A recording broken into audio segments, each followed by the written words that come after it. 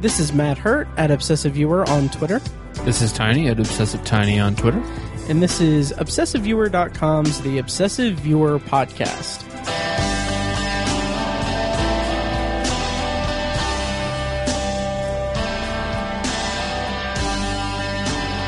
Hello and welcome to The Obsessive Viewer. We're a weekly movie and TV podcast that covers a specific topic, be it genre, trope, movie, or show, each episode. You can find back episodes at OV210.com, find the blog at ObsessiveViewer.com, and you can also like us on Facebook and join the Facebook group at Facebook.com/TheObsessiveViewer. Of course, sponsors for this week, we have Horror Movie Yearbook from the Midwest Podcast Network. They've very graciously been sponsoring us for a while now. They just recently did an episode on the class of '89 where they talked about Wes Craven's Shocker, Pet Sematary, which is like one of my... The movie's good, but the novel's like maybe one of my favorite Stephen King novels. Oh my God, just that. Anyway, and they talk a bit about Stephen King as well, which obviously we're huge fans of. So check that out at horrormovieyearbook.com and at HM Yearbook. And thank you to Horror Movie Yearbook and the Midwest Podcast Network for sponsoring this week's episode once again. And Tiny, how's it going? It's magnificent. Nice. Would you say that lately it's been a little rough for you? Yes. Yeah. It's been appallingly rough. Nice. Would you say that bark is your favorite part of a tree? I got nothing. As tired as a dog. There you go. You got a dog. We got a dog. Yay. Yeah. Do you want to talk about him? Had him for a week, yeah. We can talk about him more next week. Nice. Exactly. Yeah. Yes. It's a purebred Shih Tzu named Gizmo. Nice. Yep. I didn't know he was a purebred. Purebred. Pure as the driven snow. Nice. Just like cocaine. Okay. I don't know. Sure. But yeah, so Tiny, you got a dog. That's awesome. We got a dog, little Gizmo. Nice. And we will talk more about him and obviously about my little pizza roll. Yeah. Next week for a special episode. I do want to mention that listener and friend of the show, Matt Andraco. First of all, he's a dad. He's a father. That is amazing. Yeah. And he actually messaged me today and confirmed that they did not name the baby Groot. No, they didn't. No, they went with a different name, which I respect. Yeah. I totally respect. So that's fine. Yeah. But I totally blame myself for not getting the episode out before the baby came. Yeah. So they didn't name. I mean, yeah, they didn't go with Groot, but Trash Panda is kind of a weird name. Yeah, it kind of is. Yeah, it's yeah. I mean, to each their own, man. Go, yeah, totally. That's stupid. That's dumb. Anyway, so this week, Tiny, what are we doing? We are talking about the latest documentary from Hulu called Batman and Bill. We are, yes. This documentary appeared on Hulu, and I don't know how I'm going to edit this episode because after we record, Fekkes is going to come over for a special review of Alien Covenant, which I'm thinking I might throw at the beginning of this episode. So cool. Yeah. Which I have not seen yet. Right, exactly. Didn't get a chance to see. Right. Yeah, so before we do that, there are a couple things I kind of want to touch on before we get to our review of Batman and Bill. First is that sadly Sir Roger Moore passed away. It was announced today. Yes, he did. And that is a bummer. I was fond of the Bond movies of his that I saw. Like his interactions with Q in the movies were always the high point for me. Totally. Yeah, and I mean he was like the longest running Bond. I don't know off the top of my head how many he appeared in, but he was definitely a very talented actor. He did 5 or 6, I want to say. I believe so. He did. Yeah. I don't know. That's not a big deal. No, it's not. It's not a big deal. He's dead. Well, no, I remember I was sitting here like, wow, is he that old? And then because he was 83, I believe. I want to say 89. 89, yeah. Okay, yeah. But I remember thinking like, wow, is he that old? And then like I thought about it, and I think the last time he played Bond, he was like 55. That sounds right. Hooking up with like 30-year-old chicks and stuff. Yeah.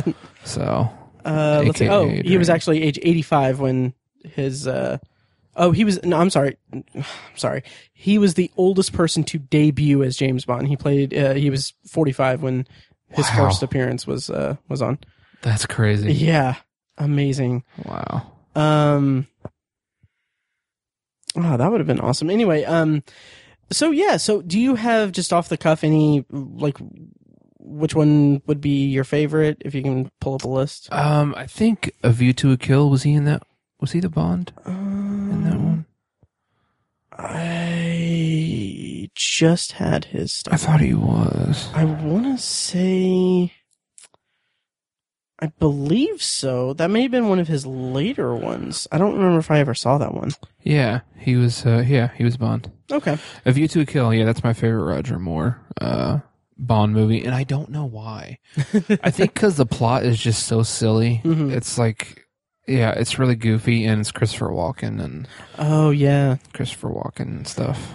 That's right. I think that's the next one that I was on to when I was watching them, because I have the Blu-rays, but I just fell off of watching them. So I got about halfway through all of them. Yeah, I would say, for my money, and this is a weird choice. But I've talked about it before, but Moonraker. I mean, yeah, I remember you talking about that. Yeah, I have such a soft spot for Moonraker, just because it's a 70s sci-fi spy movie. Yeah. It's like, it's really pretty cool. Mm-hmm. So I don't know. I liked it. Yeah. Yeah. So unfortunately, rest in peace, Roger Moore. Yep. And I'll have to get back into watching the Bond movies. Yes. For sure. Me too. Yeah. Okay, and then let's see. Did we don't really need to talk about the Emoji Movie trailer, do we? No. Although I will say, the Emoji Movie trailer, it came out, it looks pretty standard. Yeah. I hesitate to say that it looks terrible or it looks really bad, but it just seems like the trailer seems like the type of thing that a studio puts together because they know that it basically seems to go off of a checklist of all the animated movies of the day. Yeah. So they have this property, they have this pretty standard plot. It looks like, it kind of looks like an amalgam of Wreck-It Ralph and Inside Out. It just doesn't look like it has that much heart to it. I could be wrong, but Tiny, I kind of want us to review it specifically because I have like 3 or 4 puns lined up. So be prepared for that. Gotcha. Yeah. So yeah, it looks very formulaic. Yeah, absolutely. Yeah. And so we're going to kind of breeze past news because I don't have anything else. And, okay, guys, just breaking into this episode to transition you into my review of Alien Covenant with Fekkes. We did not record this in a linear fashion, so it's a little bumpy here, but it'll be the non-spoiler review of Alien Covenant, and then after that we'll have mine and Tiny's review of Batman and Bill, and then we'll have the potpourri and spoiler review for Alien Covenant after that. Check the show notes if you want to skip around for the timestamps and everything. Also, those are available at obsessiveviewer.com/OV210. And thank you guys for listening, and enjoy the review. You've all sacrificed so much to be here and be a part of this thing we're doing. This crew is made up of couples. It's the first ever large-scale colonization mission. And everyone back on Earth is really grateful for your hard work, and your courage. We're making history here. Okay, and I'm here with Fekkes, frequent guest Fekkes, and police officer extraordinaire. Extraordinaire. Yes, and person that has a gun and is mad that I'm not going to Vegas. I've had some time to digest the news. Good. I'm becoming less angry about it. Good. More just Good. hurt now. Right. Well, I'm hurt every day. And yeah, so thank you for, being here to review Alien Covenant, despite your newfound hatred for me. Yeah. Well, I do it for the fans. Yeah. All 6 of them. So we're here today to talk about Alien Covenant. And let's see. So let's begin by kind of talking about our relationship with the franchise, the Alien franchise as a whole. Fekkes, I know that you're a big fan of Alien 3. Huge fan. I actually heard a podcast where someone said, like, they did, it was the only episode of the podcast I listened to. I don't remember what podcast it was, but I remember they counted down their top 5 or top 25 sci-fi movies, and 2 of them, it didn't seem like sarcasm. It didn't seem like anything, like it seemed genuine that their number 1 was Alien 3. Oh my God. And maybe I need to revisit it, but it's an interesting concept. Mm-hmm. And I feel like had Fox given Fincher the reins to do what he really wanted to do, it probably would have been a stellar film. Yeah. But I don't know. It's okay. Yeah. I guess. And people are allowed to like it. Like, I sure. mean, yeah. I would never. But the number 1 sci-fi movie for you, like your number 1 favorite sci-fi movie. That's. I don't know. Yeah. I mean, hey, everyone has their own opinion. Mm-hmm. So more power to them, I guess. Yeah. If Alien On a related 3... note, Sinead O'Connor is probably his favorite musician of all time. Sure. Bald girls, get it? Bald Gotcha. girls. Okay. I gotcha. I'm right there with you. All right, cool. So what do you think of the franchise as a whole? I mean, obviously it has its ups and downs. You can't talk about Alien being a bad movie because it's a classic. Mm-hmm. It's an amazing film. It's my favorite sci-fi horror film. Mm-hmm. Aliens is probably my favorite sci-fi action film, and I watch it on a regular basis. I think it's a near perfect film. Although I watched it the other day, and just one line bothers me, and I don't know why it bothers me so much. But it's at the end after Ripley has knocked the Queen out of the airlock, and Bishop gives his "not bad for a human" line. I'm like, I was like, that's stop. Sure. That's a bad. I hate that line. But Alien 3 and Alien 4 or Alien Resurrection, Alien Resurrection especially for me, it's just such a mediocre to poor film for me. I feel like Alien Resurrection's campy. Yeah, and I think that's why I wouldn't, in the grand scheme of things, I'll put it between Alien 3, like, judge it against Alien 3, not Alien and Aliens, because that's just not fair. But Resurrection versus Alien 3, I prefer Resurrection because it's campy. I would probably prefer Alien 3 because there are some aspects of that film that I like. I like the fact that you are kind of introduced to a different type of xenomorph that comes from the dog. Okay. I like the idea of a penal planet. I think that's a novel idea. Yeah. So there are some things to like about the movie, and it's a good setting. A penal planet is kind of dark. It's gritty. It's a very good setting, especially for the Alien franchise. Plus, it's got Tywin Lannister. It does have Tywin Lannister, and it's got Rock. Yes. So Rock, the black guy. He was in a sitcom called Rock on Fox. Oh, gotcha. Yeah. I did not know that. Yeah. There you go. Okay. So learn something new every day. Yeah. I've almost I watched Alien Resurrection somewhat recently. I want to say I probably watched it last year. It was on like HBO, and I was bored, and it just really hit home that I dislike that movie. Okay. But maybe I need to go back and watch Alien 3 and maybe see how it sits with me now, because my feelings might change. I haven't seen Alien 3 in probably well over a decade. Wow. So I should probably give it another chance. But Alien Resurrection is just, I don't know. the campiness. I really hate the alien human hybrid at the end. Yeah. The almost sexualized nature of Ripley's relationship with the aliens. Yeah. It's really weird to me, and it did not hit home for me. That's fair. That's totally fair. And I haven't seen Alien 3 or Resurrection in probably 3 to 4 years. And it's probably been maybe 5 years. I don't know. And I've probably only seen them once or twice.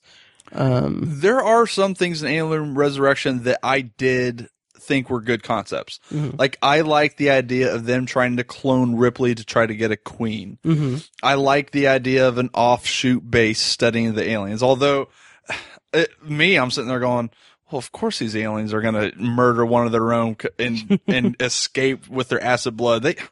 Everyone knows that's what's going to happen. You know what's going to happen. It's a perfect organism. Yeah. So, but there was a couple things I did think were unique. I like the underwater sequence. Yeah, I thought that was pretty a fun, cool. neat sequence. But other than that, man, there's just not a whole lot more I can pull from that movie that I can say that I enjoyed.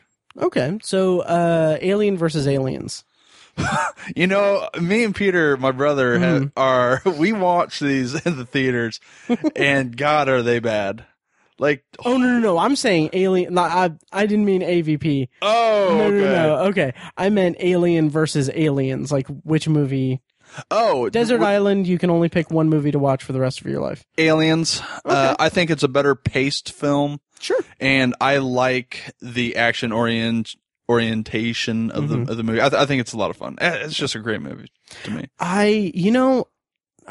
It's hard for me in that because Alien, that's it's damn near perfect. It is. No, I'm not. As a movie. Yeah, like, I agree. Yeah, and Aliens, I haven't seen Aliens in quite a while. No, I watched it last week. Nice. Yeah, I got your Snapchat. Yeah. Game over, man. Yeah. Oh, R.I.P. Yeah. But Aliens just has more to it. Like, there's so much more going on and so much more it is revealed. A busy film. Yeah. Yeah. But it also, like you said, it reveals a lot more of the lore. Like, I'm fascinated with the whole lore of the Alien universe. Yeah. That's kind of probably my biggest draw. Mm-hmm. So you give me aliens and you expound on what's going on. You show me more of this creature and how it produces. I don't know. I love that aspect of it. Yeah. I definitely agree. And I don't know if did you ever play the video game Alien Isolation? I never did. Man, is that on PS4? It might be. PS3? It was on PlayStation 3, but it might be one of those you can play on PlayStation 4. But I'll tell you what, as far as that's a better product than Alien 3 and Alien Resurrection. It's fantastic. Okay. Like, it does an amazing job of recreating the universe itself. It's terrifying. Nice. The game is seriously terrifying. And that's awesome. If you don't know, it follows Ripley's daughter. Okay. And so she's gone off onto this a little space adventure, and it kind of dwells into why she goes out into her career in space and how they come into contact with the xenomorph. And it's fantastic. Like, I loved every second of that. And like I said, it's truly terrifying. And I really hope I think it's canon, but I really hope that it is canon. Nice. I am buying it right now. Is it PlayStation 4? Yeah. Yeah. Oh, yeah. You're going to want to pull your hair out on some areas too, because oh, really? Yeah, well, you'll just get so pissed off because that fucking alien's a dick. Yeah. She is. But the death scenes are amazing. Nice. Yeah, I love that game. That's awesome. Like, I know guys that never finish it because they're A, too freaked out by it, or B, too frustrated with it, but I powered through. That's awesome. And it's a great ending. It's a typical Alien ending. So sweet. It's great. Sweet. Well, it will be here on Thursday. There you go. Yeah. Awesome. So yeah, the Alien versus Predator movies. I haven't seen either of those. Don't. Yeah. Just don't. You know what? The first Alien versus Predator, all right. It's kind of fun. It's a terrible movie, but you know, if you want to watch aliens go and kill predators, cool. All right, fine. Then Alien versus Predator Requiem, it goes off the rails of horribleness. Like nothing about it becomes like a teen slasher flick in the middle of this nonsense, and you get an Alien Predator hybrid. Oh, come on. And it's terrible. Just don't. Okay. And they horribly try to set up a third one too at the end because me and my brother make fun of the ending all the time. Like it ends at this corporate guy is walking down this like fancy building hallway, and he produces a briefcase with this alien technology or whatever, and this lady looks at it and he's like, "But you and I both know this isn't of our world, is it?" And then credits roll. I'm like, "Oh, come on." It's terrible. Oh, that's ridiculous. Yeah. Yeah, I'll probably never see those Never movies. see them. Never see them. I have way too many other things to watch. Right? Yeah. Don't waste your time. Right. So that brings us to Prometheus. Now, Prometheus is a movie that I think you and I were both pretty positive on. Yeah. And I feel like we're in the minority. I go back and forth about that feeling because sometimes I do run into people that are like me that absolutely adored that film. Now, I'm not going to sit here and tell you it's a perfect film because it's not. It's got its flaws. But again, it expounds on the whole universe, and I love that. I love the idea of the engineers. I love the mystery behind the creation of us and of this bioweapon. For me, there wasn't a whole lot in that movie to dislike. Now, a lot of things people like to bring up and I can't argue with are, one of the biggest things is why is this biologist sticking his hand out and playing with this snake-like thing like it's a pet dog? Yeah, that bothers me because that's right. You could have found a way better way to introduce. You could have had the goddamn thing just sneak up on the man and been better than him. Like, oh, hey, pretty little kid. Absolutely. So yes, that bothers the crap out of me. But it's not enough to overshadow for me the good points of the film. Yeah, the mythology of it is really the high point for me. And people shat on it because it's a kind of I wouldn't say typical Damon Lindelof script because he worked on the script, but people were kind of shitty about it because it was so mysterious, and this was a while after Lost, but I think this is one of the first things that Damon Lindelof had his name attached to after Lost ended, and one of the big complaints about Lost is that it was too mysterious, too secretive, too vague, and people, I think, kind of lampooned Prometheus for those same type of things, or same reasons, and I think that wasn't really fair to the movie, because the movie was pretty... like you said, it did have those specific problems, and those are indefensible. Like even the one guy just taking off his helmet, completely. I don't mind that part, really? and this is why. He's not a biologist. Okay. He's not a geologist. He's a doctor of pretty much archaeology. So he's found this area where it looks like they're terraforming. His computer readout says the air is breathable. He's an emotional person, diving head first into things to begin with. That I kind of get his character there. That doesn't bother me. Sure. They had some planetary expert comments. Like, okay, then I get it. Some atmospheric scientist, but sure. If this is an archaeologist that maybe just found the answers he's been looking for his whole life, he's got a computer readout that says the air is breathable. That part doesn't bother me. Okay, and that's fair. Yeah, that's fair. I still cringe a little bit whenever it comes. And I get it. Yeah, but that's a good defense of it. Another part that bothers me though is the geologist just gets super freaked out that they've just found this dead alien guy. He goes off the deep end like, congratulations, I'm getting the fuck out of here. I love rocks. Rocks are my passion. I must leave. It's like, you're on an alien planet. You don't think that there was maybe a possibility to find alien life? God. That part was just kind of like, that was eye rolling to me. Yeah. And that's fair. That's fair. But overall, I think Prometheus, also the whole, like, run to the side. Run to the side. You won't get crushed by a spaceship. Just run 20 feet to the left. You're good. But whatever. Yeah. But overall, I enjoyed Prometheus. I thought that it was when rewatching it, it's not, I mean, it's not like a standard Alien movie. Well, and that's why I liked it as well. I didn't want it to be a standard Alien film. Right. I wanted to expand the universe, and for me, it did that. Yeah. In fact, I wanted to see a director's cut because there are some deleted scenes in there. There's more extensive conversation between David and the engineer. Oh, and it was good conversation, and nice. I can't for the life of me understand why Ridley Scott cut that. Yeah, that's a good point, and I'm surprised we haven't had some kind of director's cut. I mean, that seems very Ridley Scott to do a director's cut. Yeah, so. I mean, Gladiator, The Martian, even didn't he do a director's cut of The Martian? I don't know if he did, but there's 4 freaking director's cuts for Blade Runner. Oh, right, yeah, wow, yeah. So going into Alien Covenant, what were your expectations? Because you knew Prometheus, you dug it, you knew that it wasn't an Alien movie, traditionally speaking. So going into Alien Covenant, did you expect more Alien-y, or how did you have your expectations going in? My expectations were quite a roller coaster with this. When I knew that they were going to make a sequel, I was extremely excited because I wanted to see what's going to happen when Dr. Shaw and David get to the engineer's planet. That was a storyline I was invested in. That's a storyline I wanted. Yeah. Then they released the title, Alien Covenant.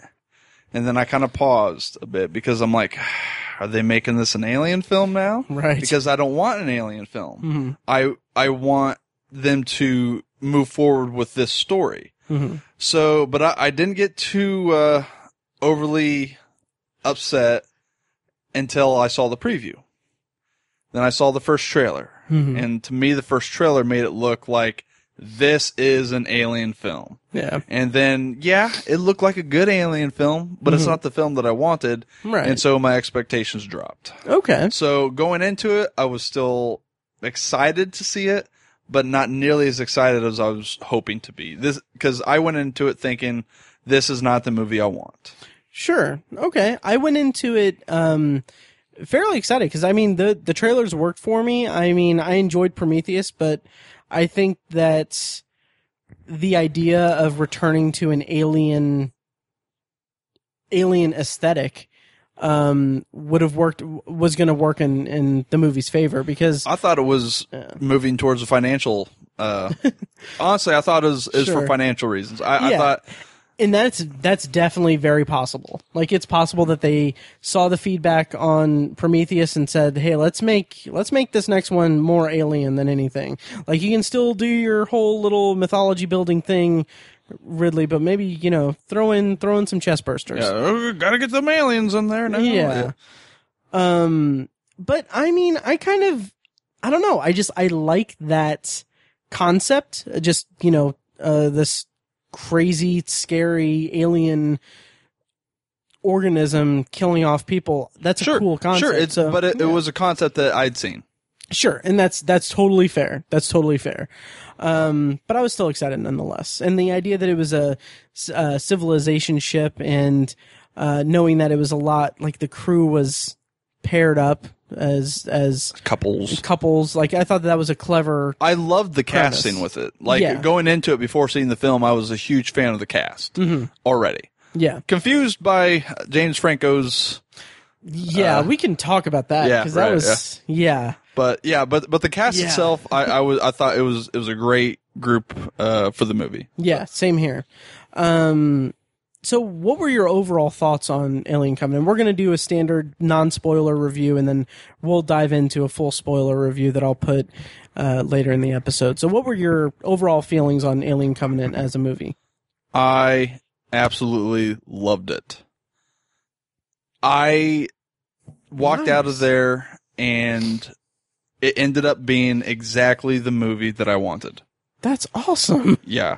And we'll go into why it was for me, but yeah, I walked out of there just completely satisfied. I thought it was fantastic. I thought it was a great mix of expansion of the universe and getting the xenomorph back into it. Mm-hmm. And I even like the neomorph, as it was called. Yeah. I thought that was a fun addition to the xenomorph mythology. Right. But yeah, again, it's not a perfect film, and I have issues with a couple of things. One of my major gripes was that I didn't feel like we got a feel for the crew as well as we did in Prometheus. Mm-hmm. Like, I felt like most of the crew were xenomorph bait. Mm-hmm. But for the characters that did stand out, they stood out for me in a huge way. Okay. And yeah, I walked out of there just loving the film. Sure. Yeah. So I came out of the movie not necessarily loving it. I kind of came across from it, or came out of it thinking this was a pretty damn good movie. I wouldn't say that I loved it. I'll own it. I'll definitely buy it. If only to complete my collection. I can't, because also I feel like I can't own Alien 3 and Alien Resurrection and not own like Alien Covenant, like, because it's clearly a much better movie than those two. I don't own Alien 3 and Alien Resurrection, and as much as I dog those movies, part of me wants to buy them because for that reason. Fair. Yeah, I mean, oh my god, the Alien Anthology box set is like the best Blu-ray box set I've ever had, because like it has so many different special features. Like they have like feature length documentaries for each movie, and it's really remarkable. Yeah, I'm gonna have to pick that up. Yeah, like the Alien 3 one, the behind the scenes footage and documentary and stuff, like it's like it was made with enough time has passed from it that they can talk completely candidly about the production. It's like, it's really amazing. Oh yeah, I'll have to pick that up. Yeah. It's worth it. For as shitty a movie as that is, it's worth it. But anyway, back to Alien Covenant. Back to Alien Covenant.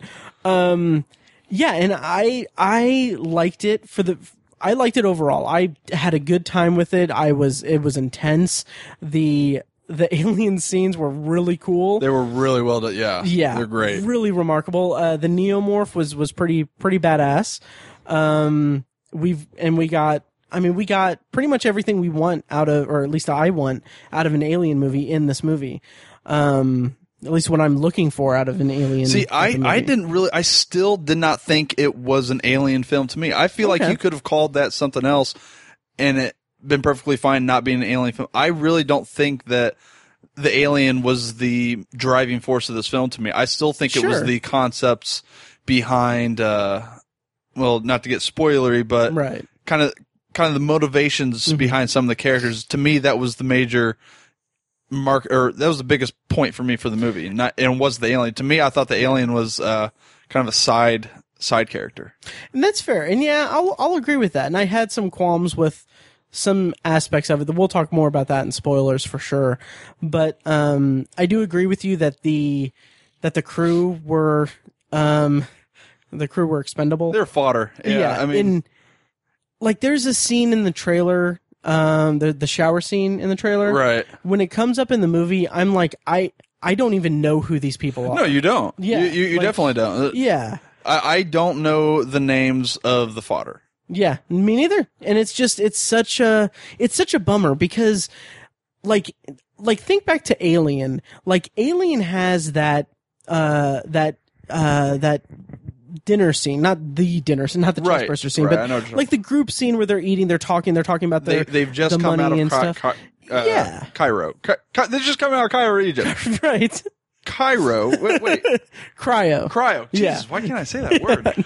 And they have that, like that's one of the best things about that movie is just the economy of the script. Like they throw so many characters at us, so many motivations. They develop all of the characters all in this one thing, and you get the sense that they're a functioning crew and they're together. We don't get hardly any of that in this movie. But it's funny because you do. It's just not in the movie.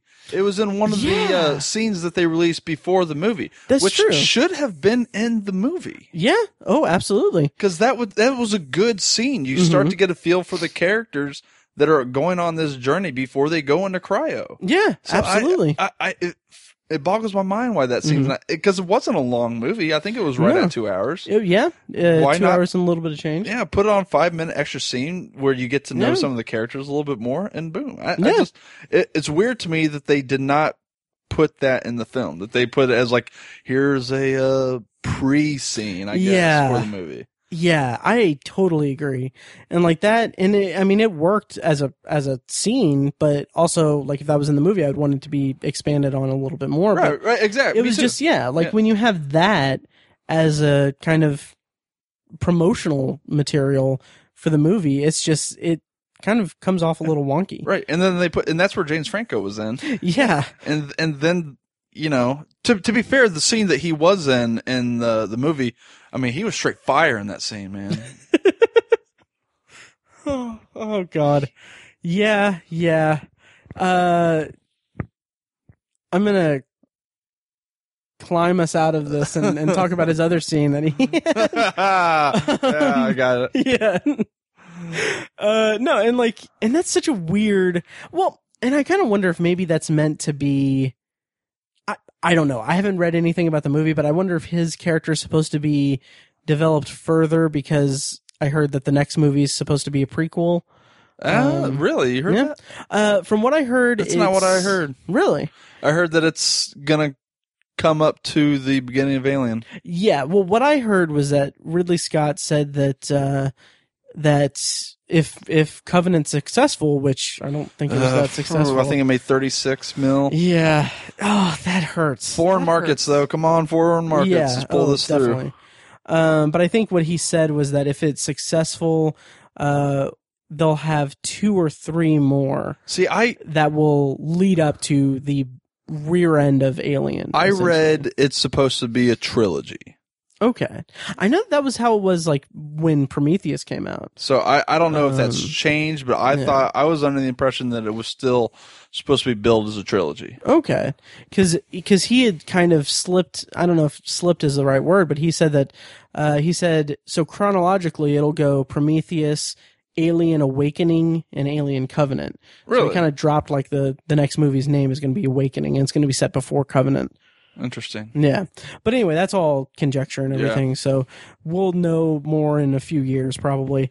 But so that was a big issue for me. It was just the lack of characterization for the crew members and the fodder for the aliens. And I'm 100% behind you with that. 100% agree. Yeah. I don't think it necessarily ruined the movie for me. It probably kept me from loving the movie because, I mean, if they would have had more, if I cared more about those characters, I would have been more invested. But the strengths of the movie lie in the interactions between certain characters. Yeah. That we should probably just talk about that in spoilers. The mythology building and the development of the whole mythos and everything. The way that's developed in the movie is really pretty good. Save for one gripe I have about it that we'll talk about in spoilers. Let's see. Danny McBride. Great. I thought he did an amazing job. Normally I can't really, I don't know if I would say I can't stand the guy, but like his comedy, whenever I see him in, like I liked him in, This Is the End. Yeah. Is that the name of the movie? No. Yeah. Is it? No. It's No, it's This Is the End. This Is the End? I think so. Yeah. He's great in that. He's great in it, but like that style of comedy is like, that's like, it feels like that's all he does. So seeing you him do what you're good at. I love Danny McBride. Yeah. I think he's hilarious. And I think that style of comedy is just doesn't speak to me. Like I'm just not a fan of it. But seeing him in this movie playing like a serious role, but still like slight comic relief, but still grounded in the situation and everything, like he did a fantastic job. Like his big scene. Oh, yeah. Amazing. He did yeah. Oh yeah. And he was fantastic. He was really fantastic, and that makes me really eager for what he's going to do with Halloween. Oh, I forgot about that. Yeah, him and I can't remember the other guy that they're making it, but yeah, I'm looking forward to that. And I mean, I don't know, just like it's fun to see a role being taken by an actor that I'm not too hot on, and see him turn just a really great performance. I relish those experiences, and I agree. I really liked when that. you don't expect somebody to do something like that and they come out and they knock it out of the ballpark. It's always it's very satisfying. Oh yeah. So that was one of the movie's strengths for me as well. I mean, we can kind of dance around some more, or we can go into spoilers. I'll just say this. Michael Fassbender Yes. was amazing. Yes, he was. I feel like it would be a grave injustice if he's not nominated for a supporting role. Interesting. Well, the performance he had to do without spoiling anything was spot on and just unbelievable to me. Yeah. Absolutely. No chance in hell he'll get any nomination. No, I agree. Yeah. I 100% agree. Yeah. The level of the quality of his performance, I'm right there with you. Yeah. That was good. Anyway, should we just give kind of overall thoughts, reiterate overall thoughts, and then go into spoilers? Sure. Okay, so overall, where would you rank this in the Alien franchise? I would probably put it third at this point for me. I think for me it would go Aliens, Alien, and then Alien Covenant. Okay. With Prometheus underneath. Nice. And that's a hard call for me. Yeah. The only reason I say that is because it really expands the mythos of the universe for me. Nice. I would probably keep mine the same as yours, except probably switch Alien and Aliens, pending an Aliens rewatch. And then pending a Prometheus rewatch, I'd probably still keep Covenant third in line there. That honestly though, that order could change if they did a director's cut of Prometheus. And, like, it very well could change my perception of that order. It really could. So. Yeah, absolutely. But who knows?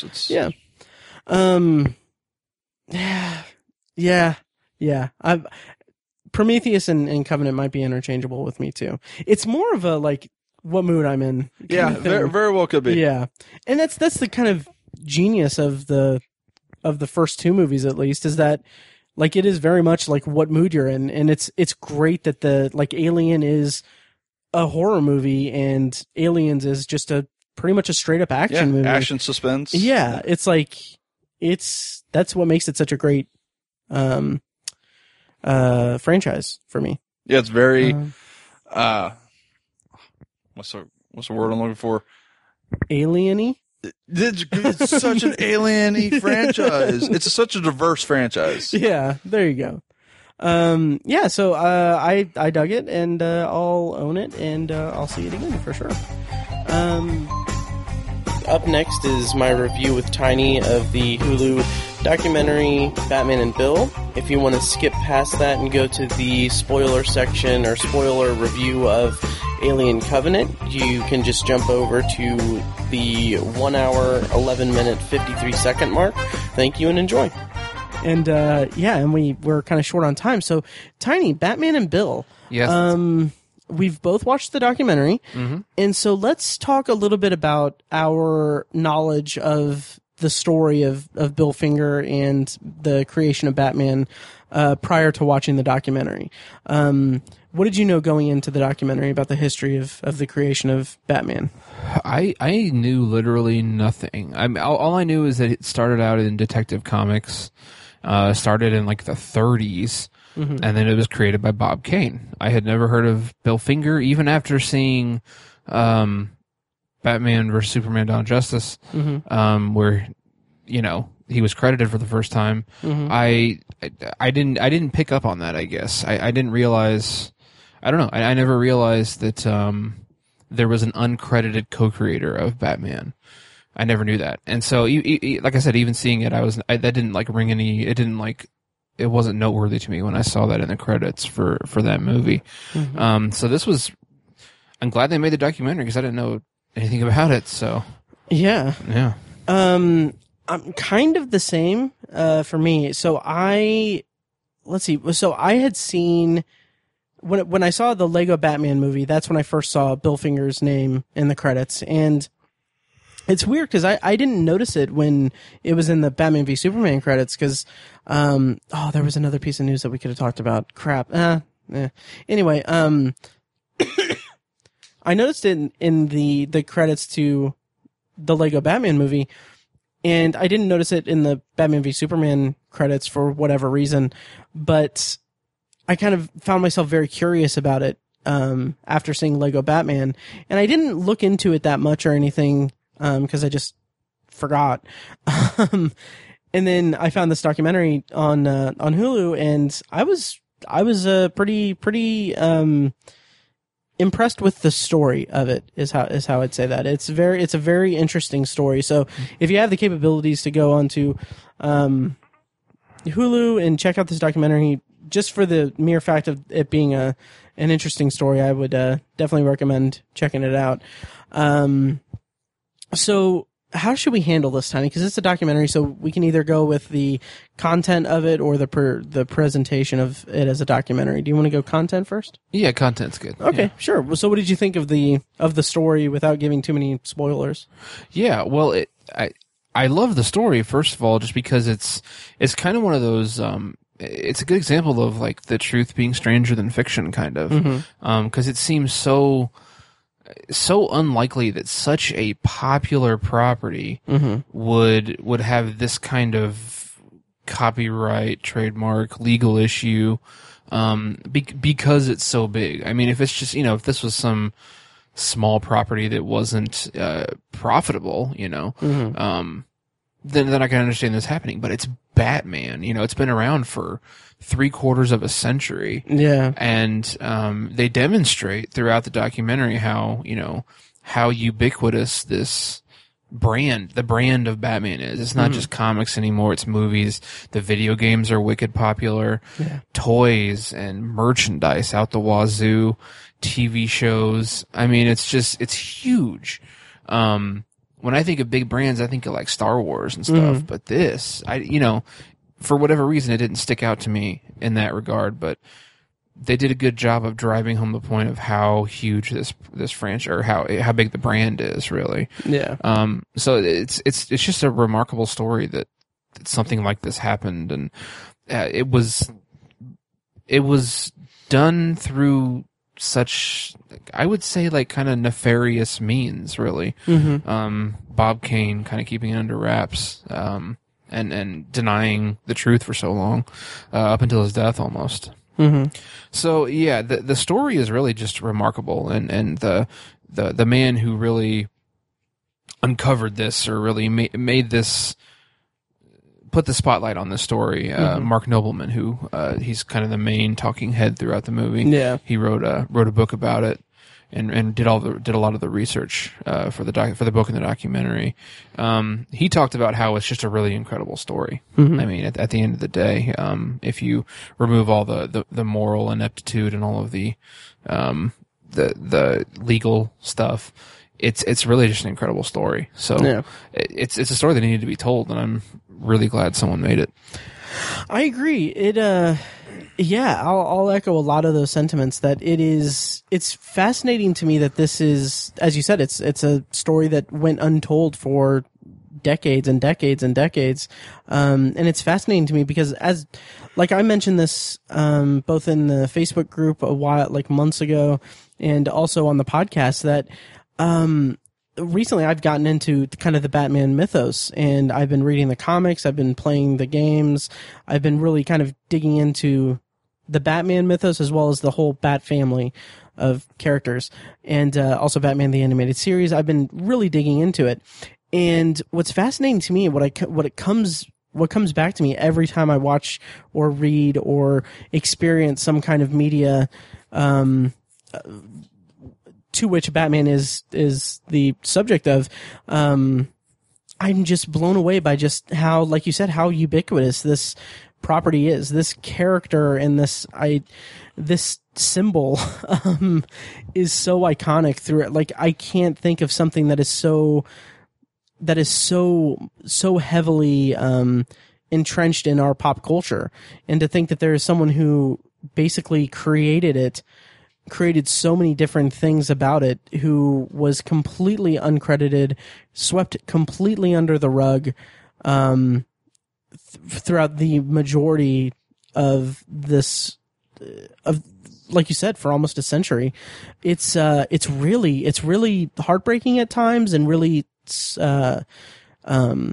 really fascinating to me as a subject matter. So I was really excited to learn more about it, and I guess we can go into the presentation of it in the documentary. How did you feel about how they told the story and how they presented it to the audience? I enjoyed it quite a bit. I think it's very easy for documentaries to really fall into the whole just, talking head thing. Mm-hmm. And I think that's good. You need some talking heads, and it's how you get the truth. It's the truth part of the story.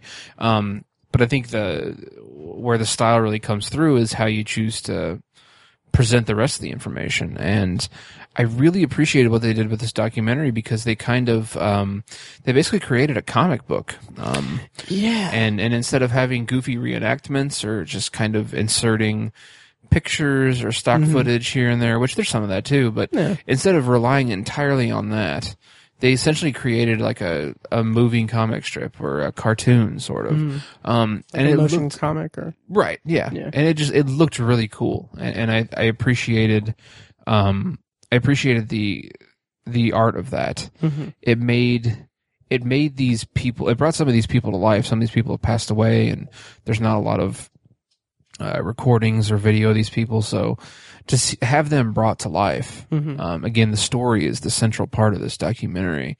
So it didn't just turn them into a picture or, just like a name on a page. Like, it really brought these people to life and almost made them a character. And that just really was touching. I mean, there's some very dramatic parts to the story, and like, I got choked up throughout it a handful of times. And I think that the comic they made or the cartoons they made really, really drove that home and tapped into the emotional side of the story. I agree completely. The way that the motion comic or what have you is utilized, and that kind of narrative structure is utilized. Like, there are some very pivotal moments to the story that they're telling that is told to us by voiceover by the subject of the documentary or the researcher, and it's just told visually through that motion comic, and it's really heartbreaking. And like, there are parts where it's heartbreaking, there's parts that are super warm about it, and what I like is that they didn't use that technique too much, because like you said, they incorporated some stock footage and some audio from some of Bob Kane's interviews and what have you. So there is a good spread of different types of narrative devices to tell the story, and I just think they did a really great job of economically parsing them out and pacing it, putting it together in a way that paces the story pretty well. I did have a couple issues that I'm kind of, I don't know, we can talk about them if you want. I'm curious. Yeah, so like, I say that it was paced well because of the way that it used different types of techniques and to tell the story and everything. And yeah, it was paced pretty well. However, I kind of got the sense, or I kind of got the feeling, probably maybe a little bit over halfway through, I kept thinking that, first of all, it kind of got under my skin a little bit, how much the documentary itself was focused on Mark Nobleman as someone who was researching the story and researching Bill Finger, which I understand. You need that. You definitely need to know the journey that this writer went through to uncover the truth and right this colossal wrong. You need that. But I don't feel like you need the talking head of like his wife saying like, oh, he's such a great man and he's done all this and everything. It's like, it feels a little, I don't know if I would say self-serving, but it feels kind of, I guess self-serving is the close enough word. It just felt like kind of patting themselves on the back, which, I mean, it's a great thing that was accomplished with his research and everything, but it's also like, he's not, I feel like I don't know. I feel like on one hand that it takes away from the focus of the documentary being about Bill Finger. Yes. For sure. But on the other hand, I can see them not having a lot to kind of run with because there isn't a lot of information about Bill Finger. So maybe they needed to do that. Did you get a sense of that? Did you how did you feel about the kind of focus on Mark Nobleman? Absolutely. I totally agree with that. I felt like, I think using the phrase stealing the limelight is a little bit harsh, but I think like he got a little bit more limelight than maybe he needed to, I guess, to tell the story the right way. So I definitely detected that as well. I totally did. I totally Batman detected that. Detective Comics number 21. God. I don't know. Anyways, I totally picked up on that, and it did bother me a little bit, but I think what it did is it kind of it was a story within that story, and I think that in and of itself was pretty interesting because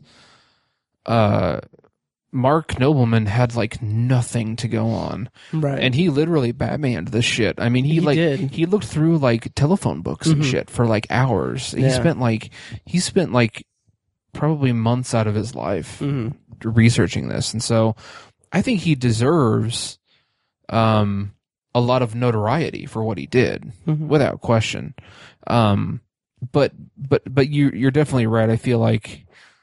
And given that there's not a lot of information out there about Bill Finger, and like in the years that Mark Nobleman researched this, he found like 15 pictures of the guy. I mean, and that's it. I mean, and he has like a lot of his family is gone and stuff like that. So it's like there was just so little. He was like ecstatic when he found one recording of Bill Finger, and it's like, he had so little to go on that I can understand why he was so integral to telling the story.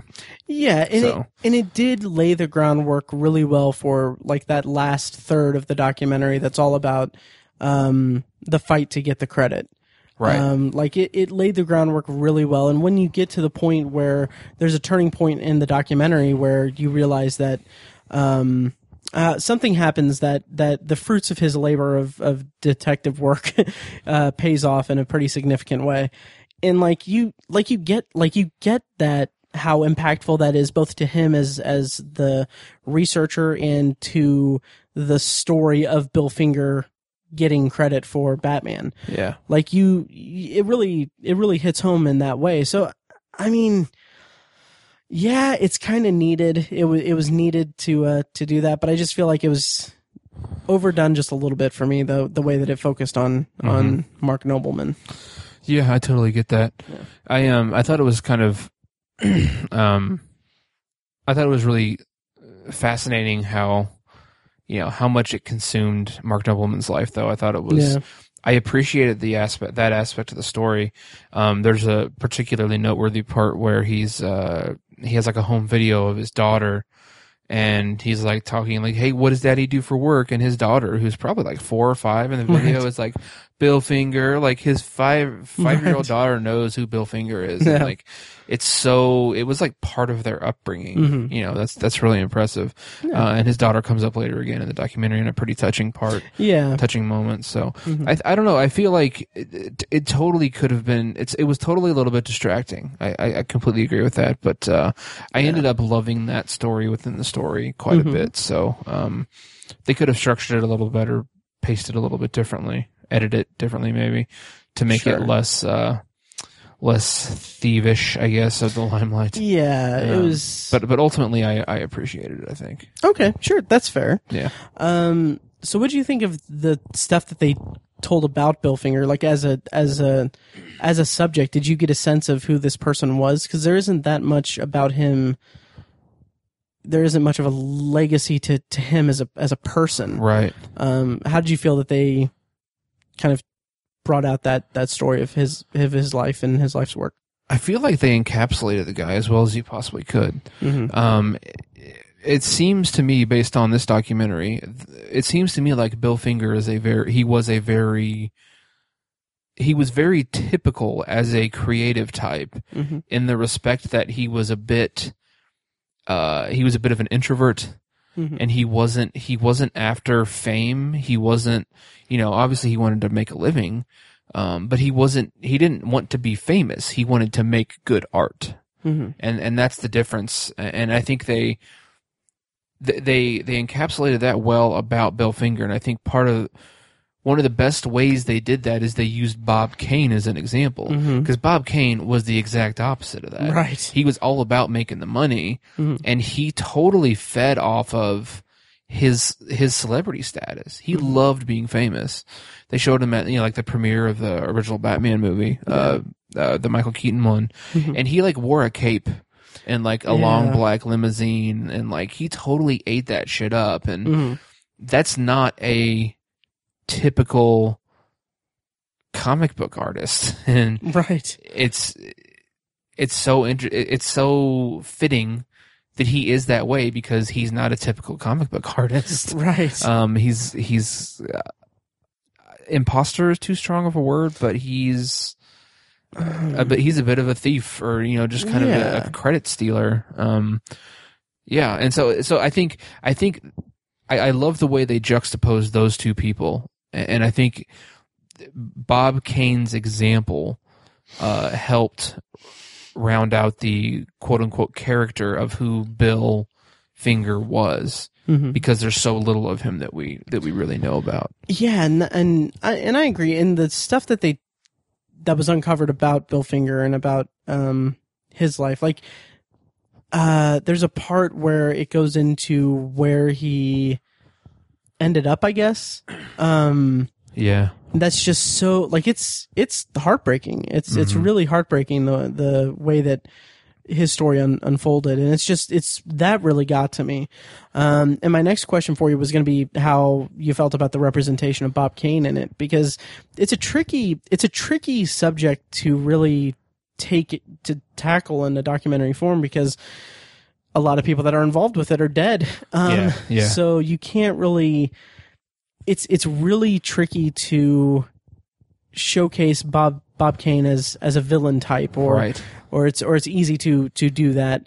And it's a tricky thing it's a tightrope to walk. Right. And I feel like they did a pretty good job of walking that tightrope, because they didn't shy away from Bob Kane being this kind of villainous character that's just not giving credit to the actual creator. And they show some examples of how he fabricated potentially fabricated some things to make it look like he truly did create Batman. And then like they could have just made it made Bob Kane a target of the documentary and everything. But something that I appreciated was how they kind of went an extra mile, and they showed like where, like, the one instance of Bob Kane like admitting that Bill Finger is responsible for a lot of it. And they really kind of posthumously gave him not really an out, but kind of showed that Bob Kane was. Oh, I don't know if they really showed him as like a compassionate person, because it was kind of like really late that he said anything, like acknowledged anything about Bill Finger. But they helped him save a little bit of face. Yeah, I think that's the best way to put it. Yeah, that's true. Yeah, which I respected as in terms of presenting a documentary and presenting a subject. I thought that was a good route to go, without making it just a huge hit piece. Yeah, throughout a lot of the movie, I was just thinking, like, Bob Kane's a dick. Yeah, like he's a Dick Grayson. Hey, the reference. So yeah, I was thinking that, but pretty remarkably, in my opinion, Mark Nobleman never like came out and was just like, yeah, he's an a-hole. Right. He totally screwed him over. He sucks. Yeah. I'm glad he's dead. Like, he never said any of that stuff. Like, that never happened, to his credit, I think. And there are even some moments where he was willing to look at something objectively, to where it could, like, the thing you were talking about, where Bob Kane kind of fabricated some stuff. Yeah. He was like, I don't know if that was real or not, or he had a somewhat objective approach to that. Yeah. When he really, by all rights, did not need to. Right. So I think they did kind of cast Bob Kane in a negative light a little bit. But they could have done a way worse job. They could have smeared the crap out of Bob Kane. Oh yeah. And to the credit of a lot of the talking heads involved in this documentary, a lot of them did not shit all over Bob Kane. Right. Or if they did, they didn't put it in the documentary. Right. So I think that was very noble of them to do that. It was very noble, man. Yeah. Sorry. How'd you feel about the third act of the documentary, or the last third of the movie, essentially, where it was about I don't want to give too much away, but about the fight to get credit for Bill Finger. How did you feel about that and the way that they transitioned to that story? I really enjoyed that as well. I think one of the coolest things about this is that there are so many stories within these stories. Part of the documentary is they have to, and in order to make legal progress, there needs to be a quote unquote heir to Bill Finger, and for all this to work out, because the money has to go somewhere. And so there has to be an heir. And so part of the documentary is them just trying to find surviving members of his family or someone who could qualify as an heir. And that's a story within this story. And that's fascinating, trying to track down someone's progeny or someone's offspring. And I found that stuff really interesting. It's detective work. It's a Batman. Yeah. They're Batmaning. Oh yeah. Batmaning. And the payoff to that is just wonderful. It is. Yeah. It is. Yeah. It's funny to me because it's so blatantly obvious, that Bob Kane and the people at DC Comics were just totally just stealing the credit for this shit. Or completely, I'll put it this way. They were completely denying credit. Yeah. For a really dumb, no good reason really. Yeah. There's no good reason for it. DC, Warner Brothers, Time Warner would not be out much money or anything by giving credit to Bill Finger. Right. And legally, Bill Finger and his family had every right to that credit and, money, essentially, over the last 75 years, for Batman. And it was just such an obvious thing that it's this shouldn't be a story. Right. But it is. Kind of the whole reason why Warner Brothers and all the corporation behind it didn't want to. It's not that they didn't want to give credit or didn't. It was more that they just didn't want to acknowledge that, to open themselves up to something that's very, that they couldn't keep swept under the rug. And it goes back so far too. Yeah. It's something that's credit should have been given due for the last 40 years or 50 years or 70 years. Yeah. And they hadn't. So it's kind of well, if we admit it now, we're kind of making ourselves look like dicks for the last 50 years or whatever. So yeah. That also blew me away about the story. Just to bring it up really quickly, is that I think it's a credit to the character of Bill Finger that for so long, this guy he was a true artist, because for so long he went uncredited, knowingly uncredited. He collaborated with Bob Kane for decades. It's not like he helped Bob Kane create the character one day and then everything took off. No, he wrote stories for decades. Yeah. For Batman. And it's just it's incredible that he didn't, like I said, it speaks volumes to his character that he didn't pursue the legal aspects of this or the credit aspects of this, because the dude was just an artist, and he was a writer who wanted to tell cool stories. Yeah. And I think that goes back to you saying that he is the creative person who probably an introvert that just didn't want to be bothered with it. And he continued to write stories for other stuff too. Decades after he had gotten screwed over by Bob Kane in DC, he wrote an episode of the animated series. Is that right? It was the 1966 series. Was it the series? Okay. Yeah, that was the only thing of Batman that he was credited, that he had his name credited on. That's right. Yeah. That part of the documentary just that hit me. That was really good. Absolutely. Yeah. So pretty pretty incredible guy. He was a true artist, I think. Yeah. I think those small snippets of information that we have about him really just speak volumes to his character. I agree, and I think I wish Fekkes was here for this. The real tragedy of it is that his first credit was for Batman v Superman. But anyway, yes, I was thinking that. Yeah. Like they were showing people buying tickets to the movie. I was like, those people are going to be so disappointed. Yeah. But I mean, Wonder Woman's getting really good buzz. Yes, it is. Yeah. Yeah. I mean, is there anything else we can really touch on with the documentary? I don't think so. I'm curious. Excuse me. I'm curious to possibly check out Mark Nobleman's book. Okay, yeah. I think that might be cool. Do you know? Is it? I didn't research this before we recorded this. Is the book he wrote? Is it a comic? I didn't research it either. Okay.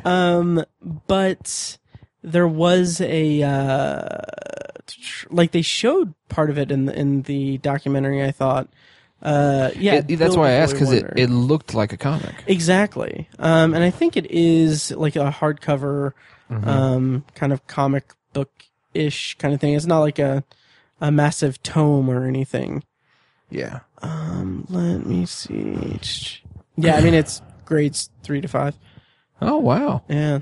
I think that's an awesome idea. Yeah. Oh, yeah. They did it that way. It's the first picture book written about the co-creator of the comic book character Batman. Awesome. Yeah. Yeah, I may end up checking that out at some point. Mm-hmm. Yeah, I'd be curious to check it out. Yeah. Yeah, so that's Batman and Bill. It's currently on Hulu. Overall, Tiny, what did you overall thoughts? I thoroughly enjoyed it. These are the kind of stories that I love. I love to see stories like this depicted in the documentary format. And they did a great job with this one. Yeah, I agree. I thought it was a really well done documentary that really kind of hits you in places you're not expecting with this type of documentary. Because like Tiny said, there's stories within stories in it, and it's, even though some of it can get kind of, I mean, probably about 2/3 of the way through it, I thought that the pacing was just a little bit slow for me at that point, but the different components of it by themselves were really well done and engaging. So it was a pretty compelling documentary. Totes. Yeah, so that's Batman and Bill. It's on Hulu, and let's see. Okay, last quick interlude for this episode. We're going to go into the spoiler section for Alien Covenant, so if you want to skip that and go to Potpourri, you just need to jump over to 1 hour, 48 minutes, and 22 seconds. Enjoy. Let's see, and so should we just go right into spoilers? Yeah, might as well. Dive right in there. All right, great. So we're going to head into spoilers for Alien Covenant. I'm going to be playing a clip from the trailer here, so that'll give you time to skip ahead or skip around or check the timestamps and skip it if you haven't seen it. If you don't want to be spoiled, go ahead and turn us off and or skip the spoiler section and come back and listen to it when you do see it. So here are our spoiler thoughts on Alien Covenant. Michael Fassbender. Holy Christ. So awesome. To juggle two characters that in a sense are kind of the same characters, but so completely different. It blew my mind. Oh yeah. Like so great. The scene where he's just like, "Welcome, brother." I loved it. Just it was so subtle. But just like, and and I love that it wasn't necessarily a huge deal, like in that scene, but just like you, because as the audience, you're like expecting some huge, like, it's a revelation. God. Like these two androids are gonna like finally meet, and he's just like, "Welcome, brother." Like, yeah, I know you're here. It's awesome. It's so awesome. Before we get into that, though, how do you feel about the way that they handled, how they bridged Prometheus and Covenant? And what I say is, how do you feel about David's journey from Prometheus to Covenant and what happened with Shaw? Going into the film, I wanted to see the interaction of David and Dr. Shaw with the engineers. What transpires ended up being much more satisfying for me. Okay. it showed the transition of David as a character. Mm-hmm. So, like, he was always kind of secretly conniving in Prometheus, hence, infecting Dr. Shaw's husband with the goo. Mm-hmm. And at this point, he just goes full on. I'm gonna explore creation as I want. Yeah. To hell with this Dr. Shaw. Thanks for reattaching me in my body, but I'm gonna do what I'm gonna do. Yeah. And so for him, I love him showing up to the world and just pretty much he makes it his petri dish. I'm like, I'm gonna kill all you guys. I'm wiping you out. Like, this is him playing God, and I feel like the very first scene between him and Wayland, that to me sets up everything you need to know about David as a character. Like, he's pretty much saying, Wayland's saying, he's like, hey, look, I made you. So, and David asks him, well, what happens when you meet your maker? And you don't really get a response. Right. So, but at this point, he's met his maker. He knows his maker. He sees how much of a flawed entity he is. And so David's like, I can do better. I'm going to create now. I'm going to be the creator because I have surpassed my creator. And to me, just even the subtle facial expressions in that scene to me just show where David's going to go as a character. Yeah, absolutely, man. That you said it so freaking well. Yeah, that's I agree. Like you said, like when he infects Shaw's husband and Prometheus, it's not out of like a nefarious kind of thing. It's more out of just curiosity, right. and yeah, the expansion of that into this movie where he is like he's playing God. It's really remarkable characterization for me. And yeah, I don't think I can put it any better than you did. It's interesting. Like, he's been alone on this planet, and David as an android, he's, first of all, it's an eerie concept to have an android, an AI lie because they're not built to lie. No one programs their AI to lie, but he does. And he does it so convincingly to the people that he meets. He does it in Prometheus and he just full on does it in Alien Covenant. And he's like, I'm not going to show you all my cards yet. And he's very conniving about it. Like when Billy Crudup's character, when he blasts the neomorph and he pisses David off, and he's like, "You're going to show me what you've been doing."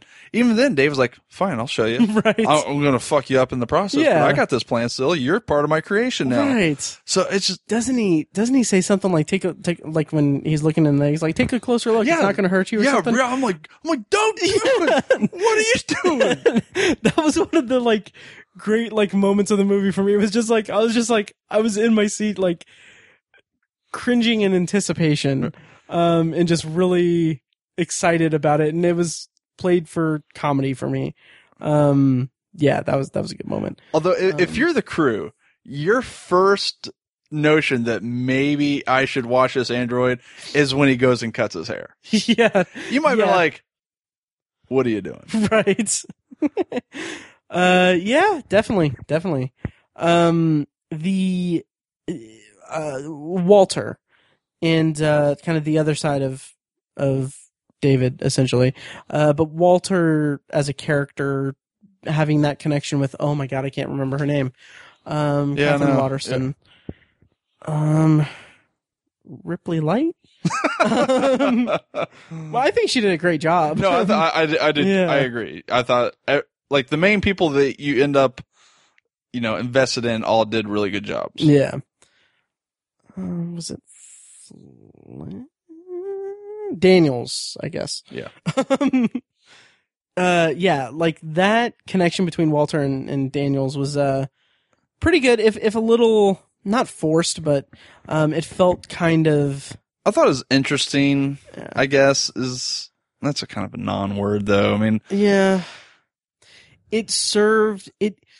I feel like it was placed there, like it was one of the only pieces, not only pieces, but one of the biggest pieces of like character development that we had for the crew. So like we had Daniels, we had Billy Crudup's character, we had Tennessee played by Danny McBride, and we had a few others probably that I'm blanking on, as characters that were more fully fleshed out. But I feel like the relationship between Daniels and Walter kind of felt more like it was just there to set up the reveal at the end. Right, yeah. Yeah. Like, I could, if there would have been more background as to why there might be this connection between her and Walter, then it might have been more satisfying. But I agree that it was kind of a huge setup.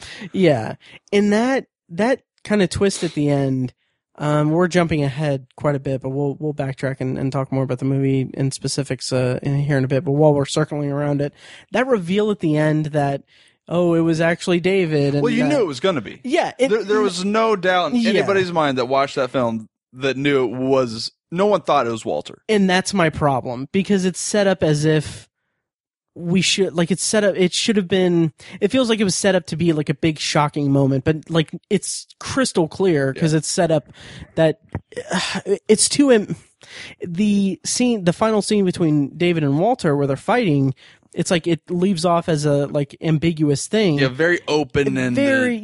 But it's like clearly there's no way that it would have been that it was Walter that came back. Like there is no way, because of the way that they handled that scene. And on the flip side, if they had done it the exact same and it ended up being Walter, I would be like, what the fuck? Why is this not David? You would have thought that that's stupid. Yeah, so that's kind of a catch-22 in that respect. Like I kind of wish that they would have done something like made it more ambiguous, like hidden that a little bit more, just so that final scene, like maybe get an Inception and where it's like, you still don't know. That would have been cool. Well, that could have been cool, but then I like the idea of, I like where it ended. I don't want it that way. I'm just saying that could have been a way. I like knowing the outcome of it. Me and my brother went to go see it together, and he had to me, a better idea as to the reveal of him actually being David. Okay. Because they were making such kind of, they did a really odd thing with focusing some camera shots and some pieces on the nail that she makes a necklace out of. Okay. And when she's fighting David, and she sticks him in the chin with the nail. Okay. You show him pull the nail out during the fight, but it kind of would have been a better reveal if, while she's in the pod, he reaches up and takes the nail out. That would have been That would have been cool. Yeah, Peter cool. Really hit that. I think that would have been a really neat reveal. That would have been so much. I still like the reveal it goes with, but I don't know. It was kind of wonky. It's like, hey, by the way, are you gonna help me build my cabin? Right. Like, fuck you talking about, bitch? Right. And I like the way they did it just because it calls back to some of the only character development we had for the crew. But I don't know. I just feel like they could have. There are much better like storytelling ways to do that. Like they could have made it so that it wasn't so obvious that David took out Walter, or like I don't know. I mean, I don't know how you make it so you don't know. Yeah. I don't know. That's a hard sell, because make the fight look more like David was beaten, and then leave off on like Walter leaving, but then like kind of hint at. But would you still have thought though that this is going to end up being a switch? It's like, I feel like there's no way coming away from those two confronting one another. Mm-hmm. There's no way that you're not going to think they're pulling one. Yeah. And that's fair. I think with some clever editing, it could have been concealed a lot better. Maybe, but I still would have been thinking, like, they're the same goddamn android. Right. I mean, at least part of you has to think, like, this could not be what it. I don't know. I feel like it'd been hard to mask that reveal, or to mask that surprise. Sure. I just wish that they would have tried a little bit harder for my taste. So probably the most heart-wrenching moment, the the most heart-wrenching moment was when crew member A and crew member B are in the shower and they both get killed. No, what did you think of the xenomorph and all, like, everything about David creating the xenomorphs? The whole thing with David creating xenomorphs to me works perfectly, especially for his characterization of creation and playing God. I love the fact that he is the guy behind the xenomorph. Nice. I love that they show his experiments and his little chambers, the drawings, the fails, the samples. I love that this is his baby. Like, this is all his creation. He couldn't be prouder about it. So I love the fact that the xenomorph is David's creation. It makes me retroactively appreciate Prometheus more. Yeah. Because Prometheus, I think the first time I saw it, I was kind of like, I kind of expected it to just be like, oh, this is the origin of the xenomorph. And it wasn't a xenomorph at the end, right? I mean, no, but it was close enough. Close, yeah. Yeah. I still could have done without that scene. Yeah, sure. Yeah. But I'm glad, like, I like this origin a lot better than what I expected from Prometheus. Cause like Prometheus, I was thinking like, oh, it's just gonna be humans go to a planet, mess around with some junk, accidentally create the xenomorph. Right, Xenomorph runs rampant, and they're all set. But this is so much deeper and so much more. So much more about the mythology of it is that they like this. It's a human creation playing God to create an ultimate species, and spending 11 years doing that and sacrificing an entire planet of the beings that created humans, and then also, murdering his human companion. Just shows how, if a android could be a sociopath, just how much of a sociopath he really is. He has no ties to anything. I think he resents his creator for not being perfect. Yeah. So now David wants to create the perfect organism. That sums that whole character up beautifully.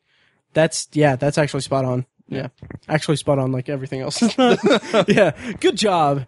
No, that is, I agree completely. It makes me want to go see the movie again.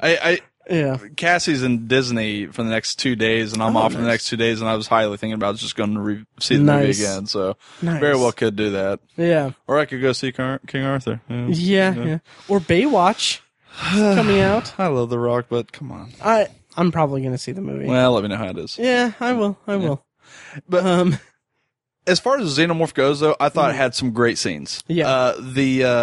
I thought it did a really good job showing the animosity of the Xenomorph, not once they lifted off the planet, but when he's going after the ship and Dan McBride. I thought that was a fantastic scene. Oh, yeah. And then it jumps to kind of more of an alien atmosphere, and I thought it still did a great job there. Yeah. Like, it was terrifying.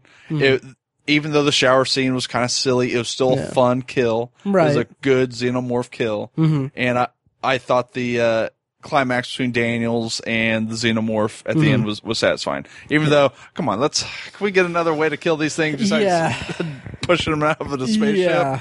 Oh, yeah. I definitely agree. I loved what I took as being like a callback to Aliens, where she says, like, she calls him a son of a bitch. Yeah, that was great. That was beautiful. Yeah, that was nice. I got a huge kick out of that. I mean, just the violence was just satisfying to me. Yeah, it was really satisfying. I love how the Neomorph is produced. I thought that was really neat.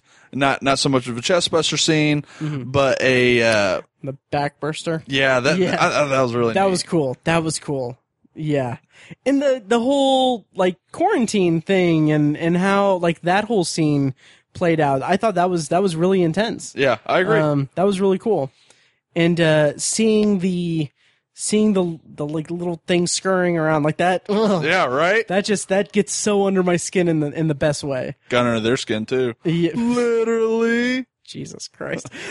And Yeah. the neomorph scene between David and Neomorph, I thought it was fantastic. Mm-hmm. And just, you have to wonder, is the Neomorph aware that he's not an organism? Is it somehow aware that, I don't know, I don't think it'd be aware that he had something to do with creation, but why is this Neomorph not automatically attacking David? Right. Yeah, that was a really interesting. I don't know if I would say it was a good mirror to the opening scene with David and Waylon, because it was like creator meeting creation, Right, creation meeting creator. But I like. Okay, so I like the concept of him like having like this connection with like being able to not necessarily control them, but like having this like not being destroyed by Right. it. There's at least some sort of recognition between the two. Yeah. Maybe not that the Neomorph would just, obey his command, but Yeah. at least has a somewhat curiosity. Yeah. And I like I liked the brevity of that, because like that's not to show like an evolution of the alien species or anything, or the evolution of their thought process or their brain functions or anything. It's to kind of just bring us into the facehugger thing and bring us into what David's really been up to. And I appreciate that, because they could have done a lot more. That's like they could have gone more off the deep end with that, but they restrained themselves with that, and I really appreciated that. Yeah. Yeah. And I liked when Billy Crudup just blasted the thing. And, Yeah, that was awesome. yeah. Yeah. Let's see. Did they kill both Neomorphs, or was one still running around in there? Because I feel like there was, because two are produced. I remember them only killing the one. They killed the one I can't keep track of how many there were. There was definitely two, and I feel like when they get to the temple, I feel like there were two that were headed towards the temple. I have to go see it again. Yeah. All the more reason to go see it again. Yeah. And keep track, and you can report back. I shall report back. Yeah. Let's see. Are there any other aspects you want to talk about? I want to talk about Danny McBride's scene. Yes. Yes. So Danny McBride has a scene where he finds out that his wife is dead. Mm-hmm. And you don't expect it out of Danny McBride, but he Right. gives an amazingly emotional scene there. Absolutely. And it's not even like a scene where there's much dialogue. Mm-hmm. It's more of him just silently performing the realization that his wife is gone. It could have been such a. It could have totally been a, hey, look at me, I'm a comedic actor. Watch me do this really emotional scene with this really profound dialogue and stuff. Like, it could have been like a huge acting scene. Acting. But like, it was so subdued and so raw and just so emotional, and I really appreciated that. Yeah, he's got chops apparently, and I would love to see what if he's gonna take more dramatic roles as well. And I've come from a guy that loves his comedic roles. Mm-hmm. He knocked it out of the park. He really did, and that's one of the things one of the other reasons why I was kind of disappointed with the lack of crew development is that they're all couples. They're all paired up and everything. I kind of wish that there was more to that. Like, I wish that there was more development, because you have this emotional thing between so many different characters. Right. Like, I think a good 15 minutes could have been added to the start, kind of maybe showing on Earth pre cryo in the flight, and then maybe a little bit more. But I feel like just a little bit more exposition with the couples and the crew could have done wonders for the emotional attachments. But, absolutely. Unfortunately, we didn't get it. Yeah. They jumped pretty quickly into the action. Yeah. Which I appreciate that. Yeah, I'm like, James Franco really lit the fire there. Jesus. Yeah. So James Franco, he's in this movie as a burnt corpse. As a burnt corpse. I didn't even recognize it as him when he's in the pod until they show. I knew it was him because I'd seen the pre-scene preview. Right. So I knew it was him. It's so weird that you would hire an actor like James Franco for a 5-minute preview scene and then to die in a fiery tube. Yeah. A 5-minute preview scene, him dying in a fire, and then what amounts to like a little homemade like a sequel YouTube, to 127 hours. Right. Yeah. Yeah.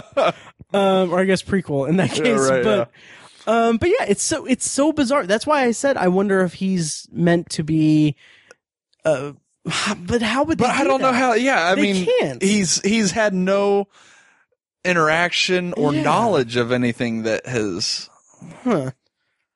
Yeah, and I did like the Billy Crudup character, how he, he's the not reluctant hero, but like reluctant captain. Yeah, I did too. I'd appreciate that. And I liked the divide that was felt between the crew and him, and I appreciated that. So maybe I'm being too harsh on it by saying that there's not enough character development with the crew, but I appreciated what they did. But you're right though. There's not. There could have been more. Like the character development we did have was good. It's just we needed more. Yeah. Like there was characters that I still don't. I can barely remember what they look like. Right. Yeah. I know that they died. I know that there was a Hispanic guy that was kind of like the assault leader. With the gun. Sure. Yeah. Totally forgot about him. So yeah. That's the biggest flaw of the movie. Yeah. But you know what I really appreciated though is how slowly they revealed what actually happened with the Prometheus crew. Because you get this kind of shoddy answer from David at the beginning, then you kind of get a little bit more reveal, and then you get then you see what happens, and then you find the outcome of Shaw. I love the slow build up to the truth. Me too. I definitely liked that, and I liked that. Maybe I'm reaching, and maybe I'm looking for this reference rather than it being a conscious reference. But I kind of feel like you could kind of read his initial remarks about it, because I think did he say that Shaw died on the way there? She on like a crash landing thing. Okay, on the crash. But yeah, you know that's not true. Right. Yeah, that's not true. But a little part of you, if you go in with the right mindset, you think of like Newt and Michael Biehn in Alien 3. Yeah. Like it kind of feels like kind of that. I don't know if I don't believe that that's a conscious nod or no, anything. I don't think it is either. But it's kind of fun if you kind of read it that way. But I do agree. The way that was slowly revealed to us was really, really spectacular for me. I thought that because when you get the full, breadth of the full idea of what he's been doing and what's happened to Shaw and to what's happening and what's happening there with him, it's like that's really impactful and really strong. Yeah. Narratively. Yeah. And then are we running out of things? What about the ending? How do you feel about David, I think that's a extremely fun, ambiguous ending. Yeah. I love how he has smuggled the embryos on board. I think that's spectacular. That was really cool. Yeah, I'm curious where the ship is going. Is he taking it back to Earth? Because you really feel like he's got this disdain for humanity. Yeah. Or is he taking it to Origai 6 with the knowledge that he's now got an entire colony of petri dishes? Yeah. Oh yeah. So I don't know. So I don't know where he's going to go.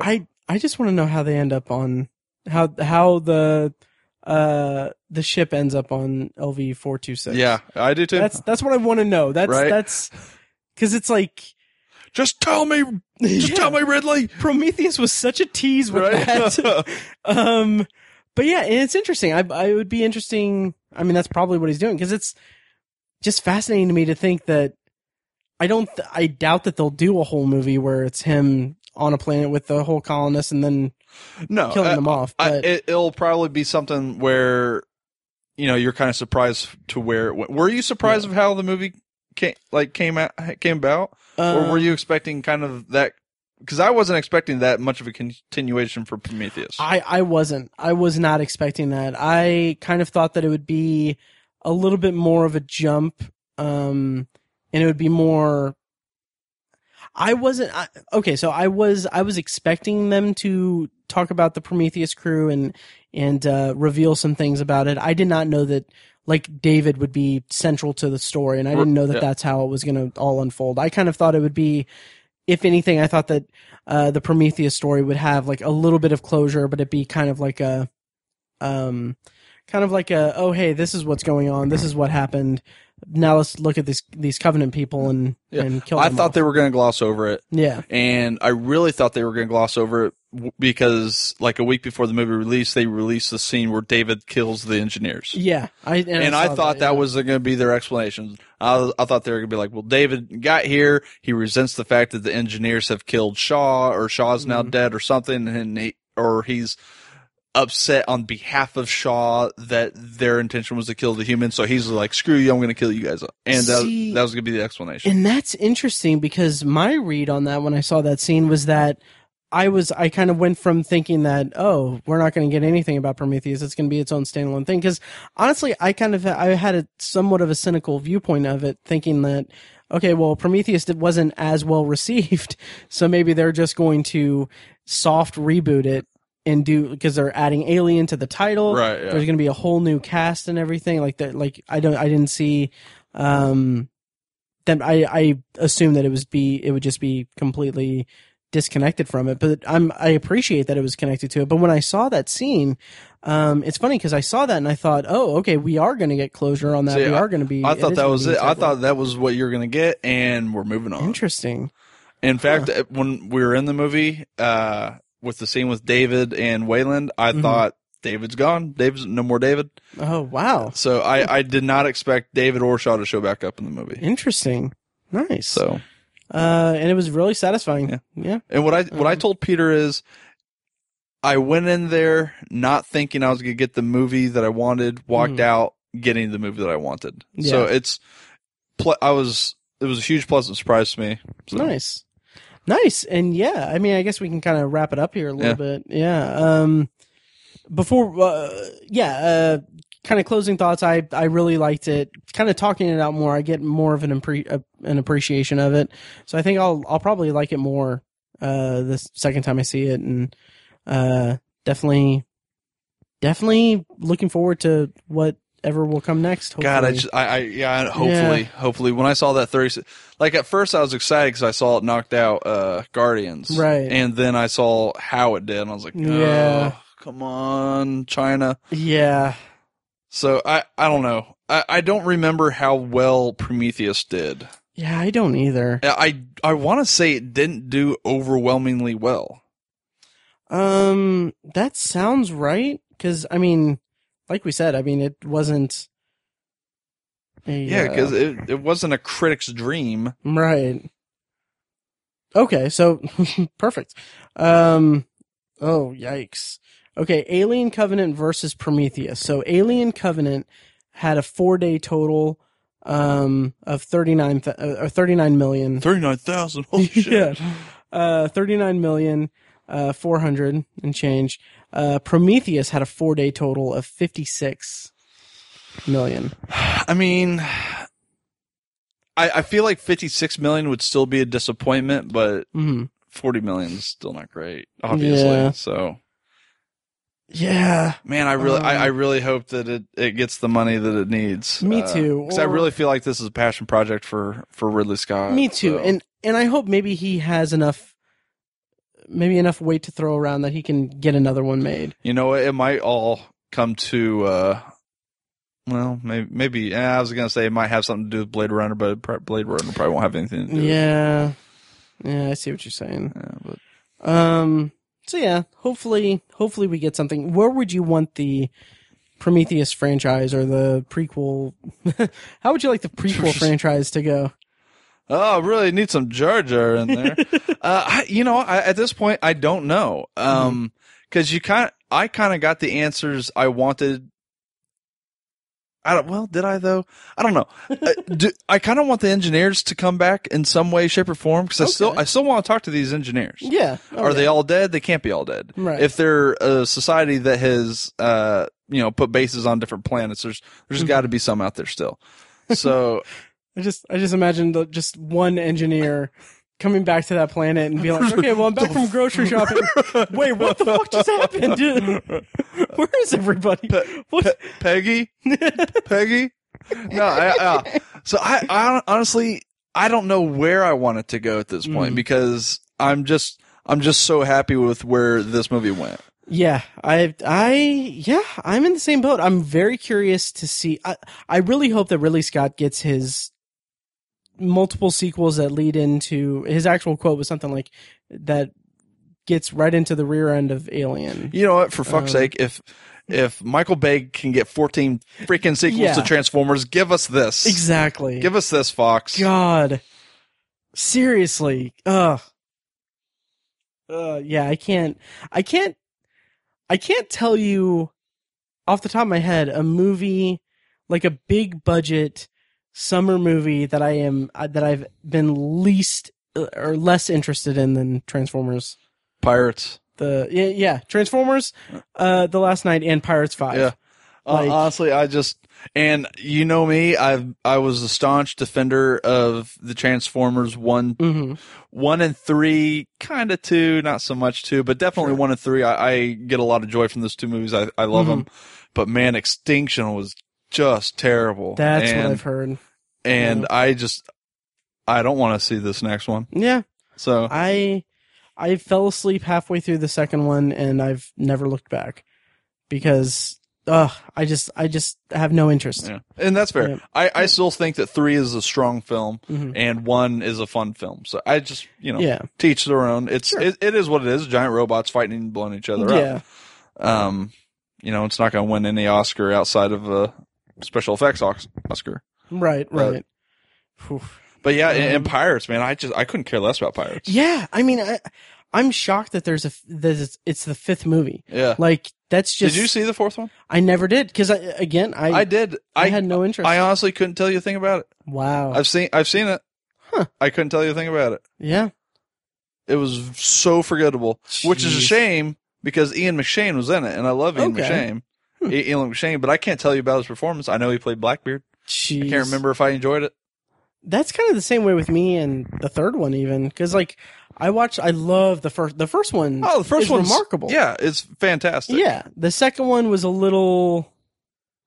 The problem is the second and third one get so long-winded. They do. Yeah. And they made them, I don't know if they made them back to back or I think they did. Yeah. And it got like, I don't know. It would have been better if the second one was a standalone movie that just was a traditional sequel. But no, they had to kind of bring it into a trilogy. Yeah, and now it's... I don't know. Well, yeah. But anyway, so that's our review of Alien Covenant. Please go see it. Yeah. Get the numbers up, guys. Seriously, because we need more of Ridley Scott doing Alien movies. But, or you can save your money and see The Dark Tower in August. Yeah. It's gonna be great. It's gonna be a huge hit. I'll tell you what. It's gonna be a massive hit. I'm not saying this because I like to give you shit for the movie, but it's gonna be. I have very little enthusiasm for it. It's gonna be such a huge hit. It's gonna do. Hey, Matt. It's gonna be great. You still have the books. I do still have the books. Yeah. It's actually, yeah. I'm fine. I am going to force you to watch it so you can come on and I'll see it. I'll see it. It's just You're not excited. You don't have. for it. Yeah, you're not excited. I get that. That's fine. Tiny, we have like 15 minutes before Fekkes comes over. Mm-hmm. So do you want to just do some potpourri? Sure. Okay, so this is Potpourri. It's a section of the podcast where we talk about stuff we've been watching, things that we're looking forward to, whatever we want, as long as it smells good. Yeah, that's kind of our tagline for Potpourri. I'm going to go ahead and go with mine, but first I just want to mention that I have been I have my solo side project podcast anthology that I'm doing bonus reviews for the Hulu series Dimension 404.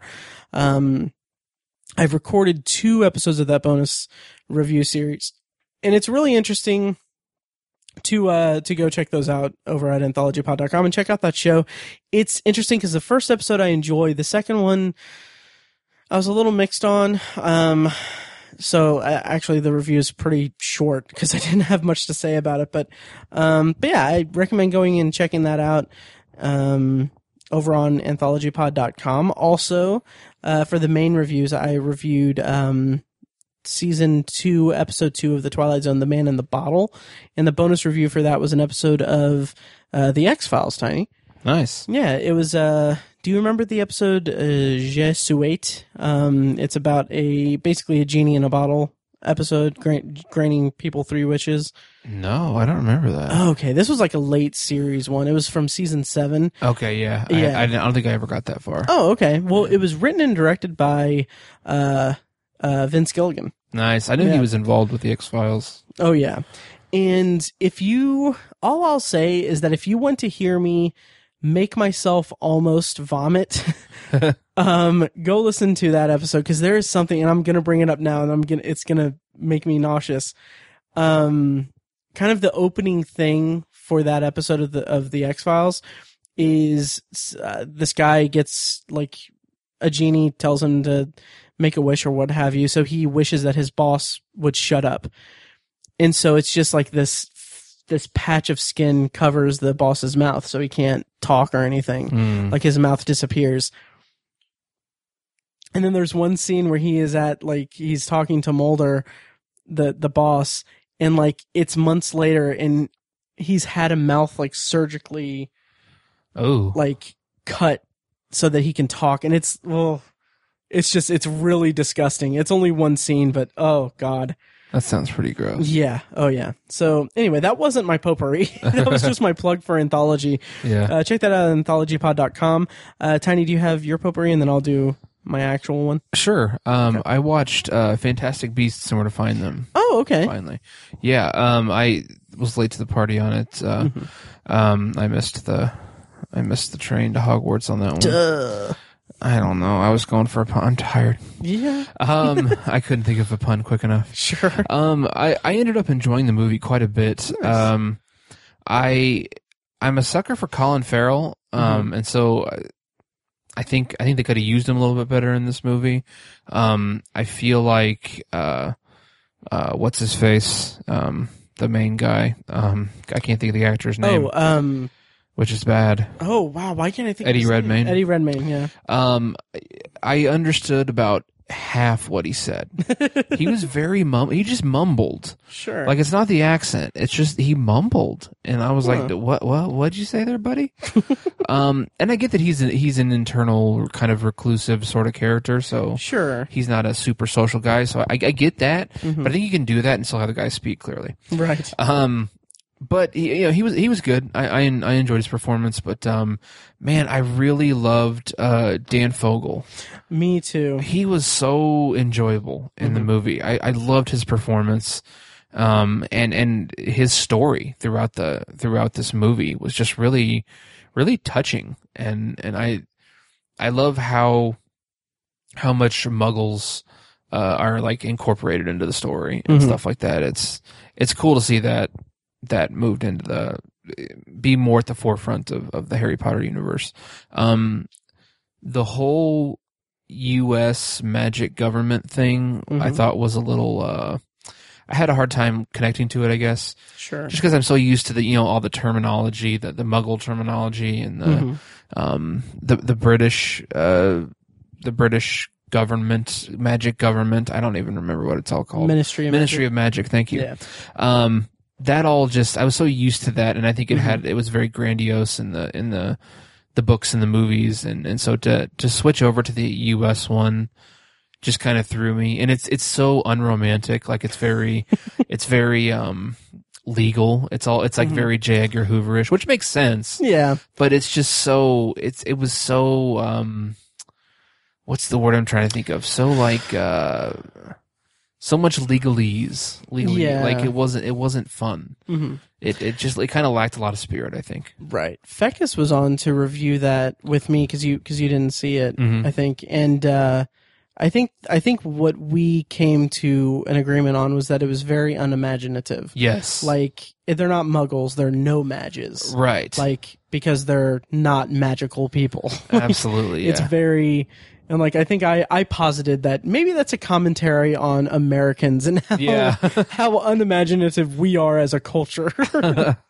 Yeah. I loved I also just had to comment really quickly on the worlds essentially that he created inside his briefcase. Oh yeah, that whole concept and just the way it was visually representative was so awesome. Mm-hmm. Probably one of my favorite visual aspects of the entire Harry Potter universe. I think. Okay. I haven't read the book. I don't know if it's necessarily a book. There is a book called Fantastic Beasts and Where to Find Them, right? Yeah, but it's not like But it's not novel. a narrative. Yeah, right. Exactly. Okay, I wasn't sure if there was anything in the book that influenced the movie really to that degree, a story, anyways. Yeah. But yeah, that was so cool, and they did a great job with that. I really loved that. So there were a lot of enjoyable things about the movie, and some not so enjoyable. Yeah. But I think it fit into the universe pretty well, and I think it was a good, a pretty solid start to a potential wider Harry Potter universe that's outside Harry Potter. Mm-hmm. Yeah. How do you feel about the idea of there being sequels and many sequels? I'm completely open to it. Okay. Completely open to it. Yeah. And they set it up pretty hardcore at the end there. And that's fine. I think as long as they build on it and it's not just a cash grab and everyone who's involved really wants to do it. And that, classic reasons. Right. Did you hear that Jude Law is going to play a young Dumbledore? I did not. Youngledore, if you will. Nice. That's interesting casting. It is. I mean, I'll wait. I'll kind of withhold my thoughts on that, or I'm a little skeptical. Yeah. Same Z's. Yeah. Okay, so Fekkes is not here yet, so I'm going to go ahead and round us out with my potpourri. Sure. So I watched a movie, this little like independent movie, I think from, on Netflix. It's called A Case of You. Have you seen that or seen it on I feel like Netflix? I've heard the title, but I have not seen it. Okay, so according to the IMDb summary, it's about a young writer tries to impress a girl he meets online with an embellished profile, but he finds himself in a real mess when she falls for him and he has to keep up the act. That's somewhat of a misnomer. Basically it's about Justin Long, developing a crush on a barista and then him basically Facebook stalking her. And then is it Evan Rachel Wood? Yeah. I think I may have seen that. Okay. Yeah. The cast is pretty amazing. It's Justin Long, Keira O'Donnell, Evan Rachel Wood. Those are kind of the main ones, but also like so many other people make appearances. Like Sienna Miller's in it for a scene. There's Peter Dinklage, Busy Phillips, Sam Rockwell, Vince Vaughn. That's pretty much all the noticeable ones. Well, that's a hell of a cast. Yeah. Oh, Brendan Fraser pops up. And, and it's just like, it's a really interesting movie to watch because it's like all these people are popping up out of nowhere. And it's interesting to note that the movie is written by Justin Long, his brother Christian, and Keira O'Donnell. Interesting. So, yeah, it's kind of interesting there. The movie itself is, it's kind of I just came away from it thinking, like, it's just okay. Yeah. It kind of got a little real at some points. Like, it kind of got a little serious. Maybe not as serious as it should have, but there's like one particular scene that's really pretty amazing because it kind of deals with Justin Long's character, kind of dealing with his neuroses, and it's coming out in a way that's kind of negatively, that's kind of hurting emotionally Evan Rachel Wood. And it's interesting the way that it develops because it's like he can't control it at all. But up until that point, it's just the whole movie. I'm thinking like, I don't know how I can root for Justin Long because it's kind of creepy. Yeah. Yeah, and it's not so much creepy that and I don't know what this says about me, but it's not so much creepy that he Facebook stalked her to learn about her and everything. What's creepy is that creepy and something that I couldn't get on board with for the character was that he was not only Facebook stalking her, but he would basically see something on her Facebook page and then basically put himself in that position, or he would take an interest in what she had an interest in. And it was just the whole movie's like his assimilation to her personality as displayed on the Facebook page. So like she posts something about judo, and so he takes a judo lesson. She says something about cooking something, and he takes a culinary class. She likes the Origin of Species, so he has a copy of the book in his apartment. And just all of these things. She's like, there's nothing better than a guy who plays guitar, so he takes a guitar lesson. And it's just this whole thing, and it becomes, and maybe this is the point of the movie, but it becomes something that's not endearing to the character, but it's something that's more him putting himself into a hole, because when he gets into a situation where he is interacting with her and using all of this knowledge that he has about her, she is, as the plot description says, falling in love with this version of him that is tailor-made for her interests. And it's just something it didn't sit right with me. And then the resolution of it, I feel like it didn't really go into a place where I wanted it to go, because honestly, I just wanted him to fall. I wanted a come-uppance ending, and I didn't get that, and that was disappointing. But the performances were really good, and there were some really, really nice pieces of comedy sprinkled throughout it. Like, it's like little non sequiturs. Like, Justin Long is walking into a building and he sees this guy on the stoop, so he's holding a cup, so he hands him $1, and then the guy just looks up at him and is like, "What are you doing?" And then he's like, he's like, "Did you think I was homeless?" And the guy looks homeless, and then the guy's cell phone rings and he answers it and he carries on a conversation. Just like little bits like that are just sprinkled throughout it that are pretty funny. Yeah. And then it was just it wasn't a bad way to waste an hour and a half. I thought it was just fine, but watch it for the performances and the chemistry between Evan Rachel Wood and Justin Long, because they're pretty good. I thought the same thing. I thought it was a little formulaic, and it kind of formulaic in the respect that it was like an Adam Sandler rom-com that had been dressed up a little bit. Sure, I can better actors see too. That, yeah. I mean, it's ridiculous that the guy is. It's a ridiculous notion. It's an Adam Sandler notion that you're pretending to be someone else so you can date a girl. That's fair. I think that might be a little harsh, but also I think that Adam Sandler is the devil.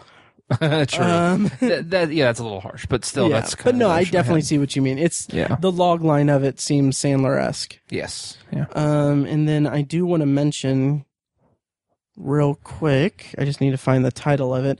There was a movie that I saw a couple years ago at Heartland that had a somewhat similar premise that I really enjoyed. That I want to bring up here because that movie was great. The movie was called Keep in Touch. I talked about it in the How I Met Your Mother. Heartland Film Festival. Why did I say How I Met Your Mother? In our Heartland Film Festival 2015 episode. I also interviewed one of the producers and co-stars of the movie. But the plot description is: after a life crisis, Colin tracks down a forgotten childhood romance in a search to restart his life. That premise, like, basically the movie is about him discovering that his childhood love had died. And so he basically stumbles upon the Facebook profile of her sister, and he kind of gets this connection with her sister. And it's a really, really well done movie. It's called Keep in Touch. I don't know if it's available anywhere. It might be available on Amazon Video to rent, and Google Play and stuff like that. I don't know if it's streaming anywhere, but I highly recommend checking it out because that's a really good movie. Cool. Yeah. And let's see, I think that's going to just about do it for us then. Yep. Fekkes will be here soon to review Alien Covenant, which I'll probably cut at the beginning of this episode, rendering this whole part of the episode completely pointless. But, Tiny, what are we going to talk about next week? We're going to talk about pets in movies, or pet movies, or our favorite pets in movies. Yes. Because we have pets. We do. Finally. Yeah. Tiny drove to Illinois to get a dog so that we Yeah. could review pet movies Worth it. on the podcast. Like, Worth it. yes. So we're going to talk pet movies. We're going to talk pizza rolls. We're going to talk gizmos. It's going to be a great episode, guys. Yeah. Yeah. By the way, Tiny's dog's name is Gizmo. I don't know if we said that before. Oh yeah, Gizmo. Yeah. And then finally, and Tiny, Yeah. in the lead up to this, oh man, okay, I'm going to post a poll on the Facebook page because now that you got Gizmo, friend of the show, Matt and Draco, who I just realized I didn't complete this thought because we got sidetracked talking about his new baby. Congrats again. He had sent me a message after you got Gizmo saying, looks like pizza has some competition for the mascot of the podcast. So if you haven't already, join the Facebook group and vote in that poll. Do you think the mascot of the Obsessive Viewer, the official mascot of the Obsessive Viewer podcast, do you think it should be the cutest cat in the entire world, Pizza Roll Hurt-Lawrence, or this little Shih Tzu named Gizmo? The cutest puppy in the world. He's all right. Oh, boy. No, it is. I seriously, I can't get enough of the picture of with where Paige is holding him, and it just like his mouth is open. It just looks like Yeah. It looks like he's thinking like, oh my god, guys, I just got adopted. Oh my god, it's so great. Yeah. Anyway, so vote on Facebook on our Facebook group, and yeah, thank you guys for listening. And if there's nothing else, have a great one. That's how I end phone calls Yeah. at work. Thanks, guys. Thanks, guys.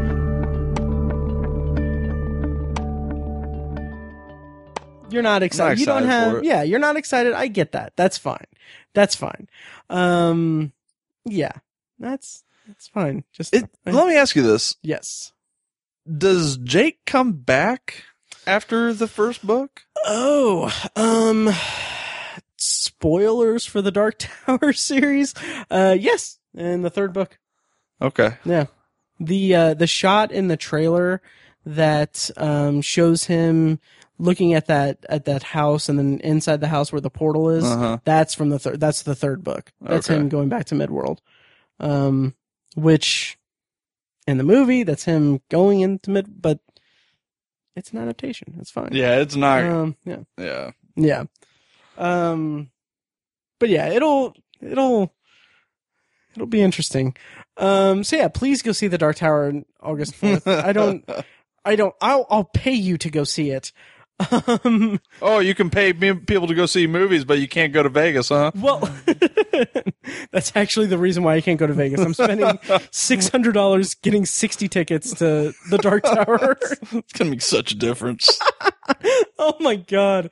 Seriously, I feel like the Dark Tower would have been better served in the Game of Thrones type format. Oh, yeah,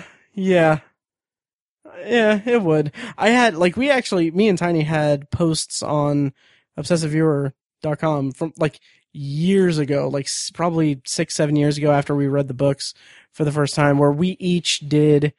Oh yeah, wow. No, this was probably not 6 or 7 years ago because the blog was up 3 or 4 years ago. It was like right around the time that Under the Dome was premiering, and so we were super excited about that. Little did we know. So we did a Stephen King week on the blog, and it fell on like the week of June something, but on the 19th, which the number 19 has some significance in the Dark Tower series. So like if you notice like all the promotional material, all like not the trailer, but like all of the little posters and little things that Stephen King has shared on his page, like those all fall on the 19th of the month for the last several months. So anyway, we each did a separate blog post that was like how we would adapt the Dark Tower. And like, yeah, That's funny. yeah, like, Well, someone didn't read your blog. no, they sure didn't. Like, it would have been perfect if like HBO bought the rights, adapted The Gunslinger as an HBO original movie to be like a pilot episode for a series that like each season would be and I had flashbacks. It would be structured like Lost, because the fourth book of the series is pretty much all a flashback to Roland as a teenager, and like each season would I tell gotta that story. I gotta read the rest of these books. Oh, they're so good. They go into so, like, even if they did like a straight adaptation and they did something like more traditional adaptation, that series is so fucking weird that I don't know if movie audiences would go for it. Yeah, like it would almost have to be like an HBO type film. Yeah, and even that, like, or if you look at series, yeah, like if they did the Game of Thrones treatment, like Game of Thrones, it's incredible. It's like massive. It's got like, it's incredible, and that's such a great format for it. But it's also, I mean, it's fairly straightforward fantasy. Yeah. And they even kind of held back on they slowly unfurl the like more magical elements to it and stuff. Say they still haven't thrown down some of the bigger reveals, like really? Lady. Oh, I'm not gonna. You haven't read the books, have you? No, I stopped at book 3. Okay, was Lady Stoneheart in book 3? I don't remember. It's been so long. You know who that is? No. Okay. Okay. I don't think they're gonna put her in the series, but okay. But yeah, so I don't know. At least I have my books. You have your books. And at least I'll have at least one movie. Yeah. Even if it's garbage, I'll still see it. I'm not saying it's gonna be garbage. To me, it just looks like it looks like a summer spectacle film. And yeah. It's just that's not the vibe I got from the Gunslinger. Which, yeah. And did you listen to our trailer episode? I did. Oh, nice. I did. Yeah. And that, yeah. And like I said in that episode, that's also probably due to Stephen King, because he writes his books kind of not stream of conscience, but he doesn't J.K. Rowling it. He didn't have the entire story set out from the word go. Right. Like, he wrote it when he was 19. By the time the last 3 books come out, he cranked out the last 3 books in a 2 to 3 year time span after he had his accident, because he was afraid that he was going to die before he could finish it. How many books are there? 7 with an 8th that takes place between 4 and 5. The 8th one I haven't actually read yet. I'm saving that for after I reread the 7th book. Gotcha. But yeah. Then Marvel has a whole comic series that kind of goes through the books. I think they're on book 2 now. But yeah. It's a whole thing. It's a thing. It's amazing. It's a thing. Thank you for listening to The Obsessive Viewer, presented by ObsessiveViewer.com. You can find more of our episodes at ovpodcast.com, and you can subscribe to the show on iTunes, Stitcher, or your preferred podcast app. The Obsessive Viewer's theme song is An Eclipse of Events and is provided by Loudlike from their EP Mistakes We Must Make. You can find that and more great music from them on iTunes, and like their Facebook page at facebook.com/loudlikemusic. Any and all feedback on the podcast is encouraged. You can email the hosts individually at Matt, Tiny, or Mike at ObsessiveViewer.com, or send an email to the podcast in general at podcast@ObsessiveViewer.com. Check out the Obsessive Viewer blog at ObsessiveViewer.com, where we post movie and TV reviews and the occasional editorial about the business of entertainment. You can also like us on Facebook at facebook.com/TheObsessiveViewer, and follow us on Twitter at ObsessiveViewer, at ObsessiveTiny, and at IamMikeWhite. If you want more obsessive content in your life, check out our sister site, ObsessiveBookNerd.com, for book reviews, author spotlights, and a general celebration of reading. Finally, if you're philosophically curious, check out Tiny's side project podcast, The Secular Perspective, which explores the concepts of faith, religion, and existence from the perspective of secular hosts. You can find that at thesecularperspective.com and subscribe to the podcast on the podcatcher of your choice.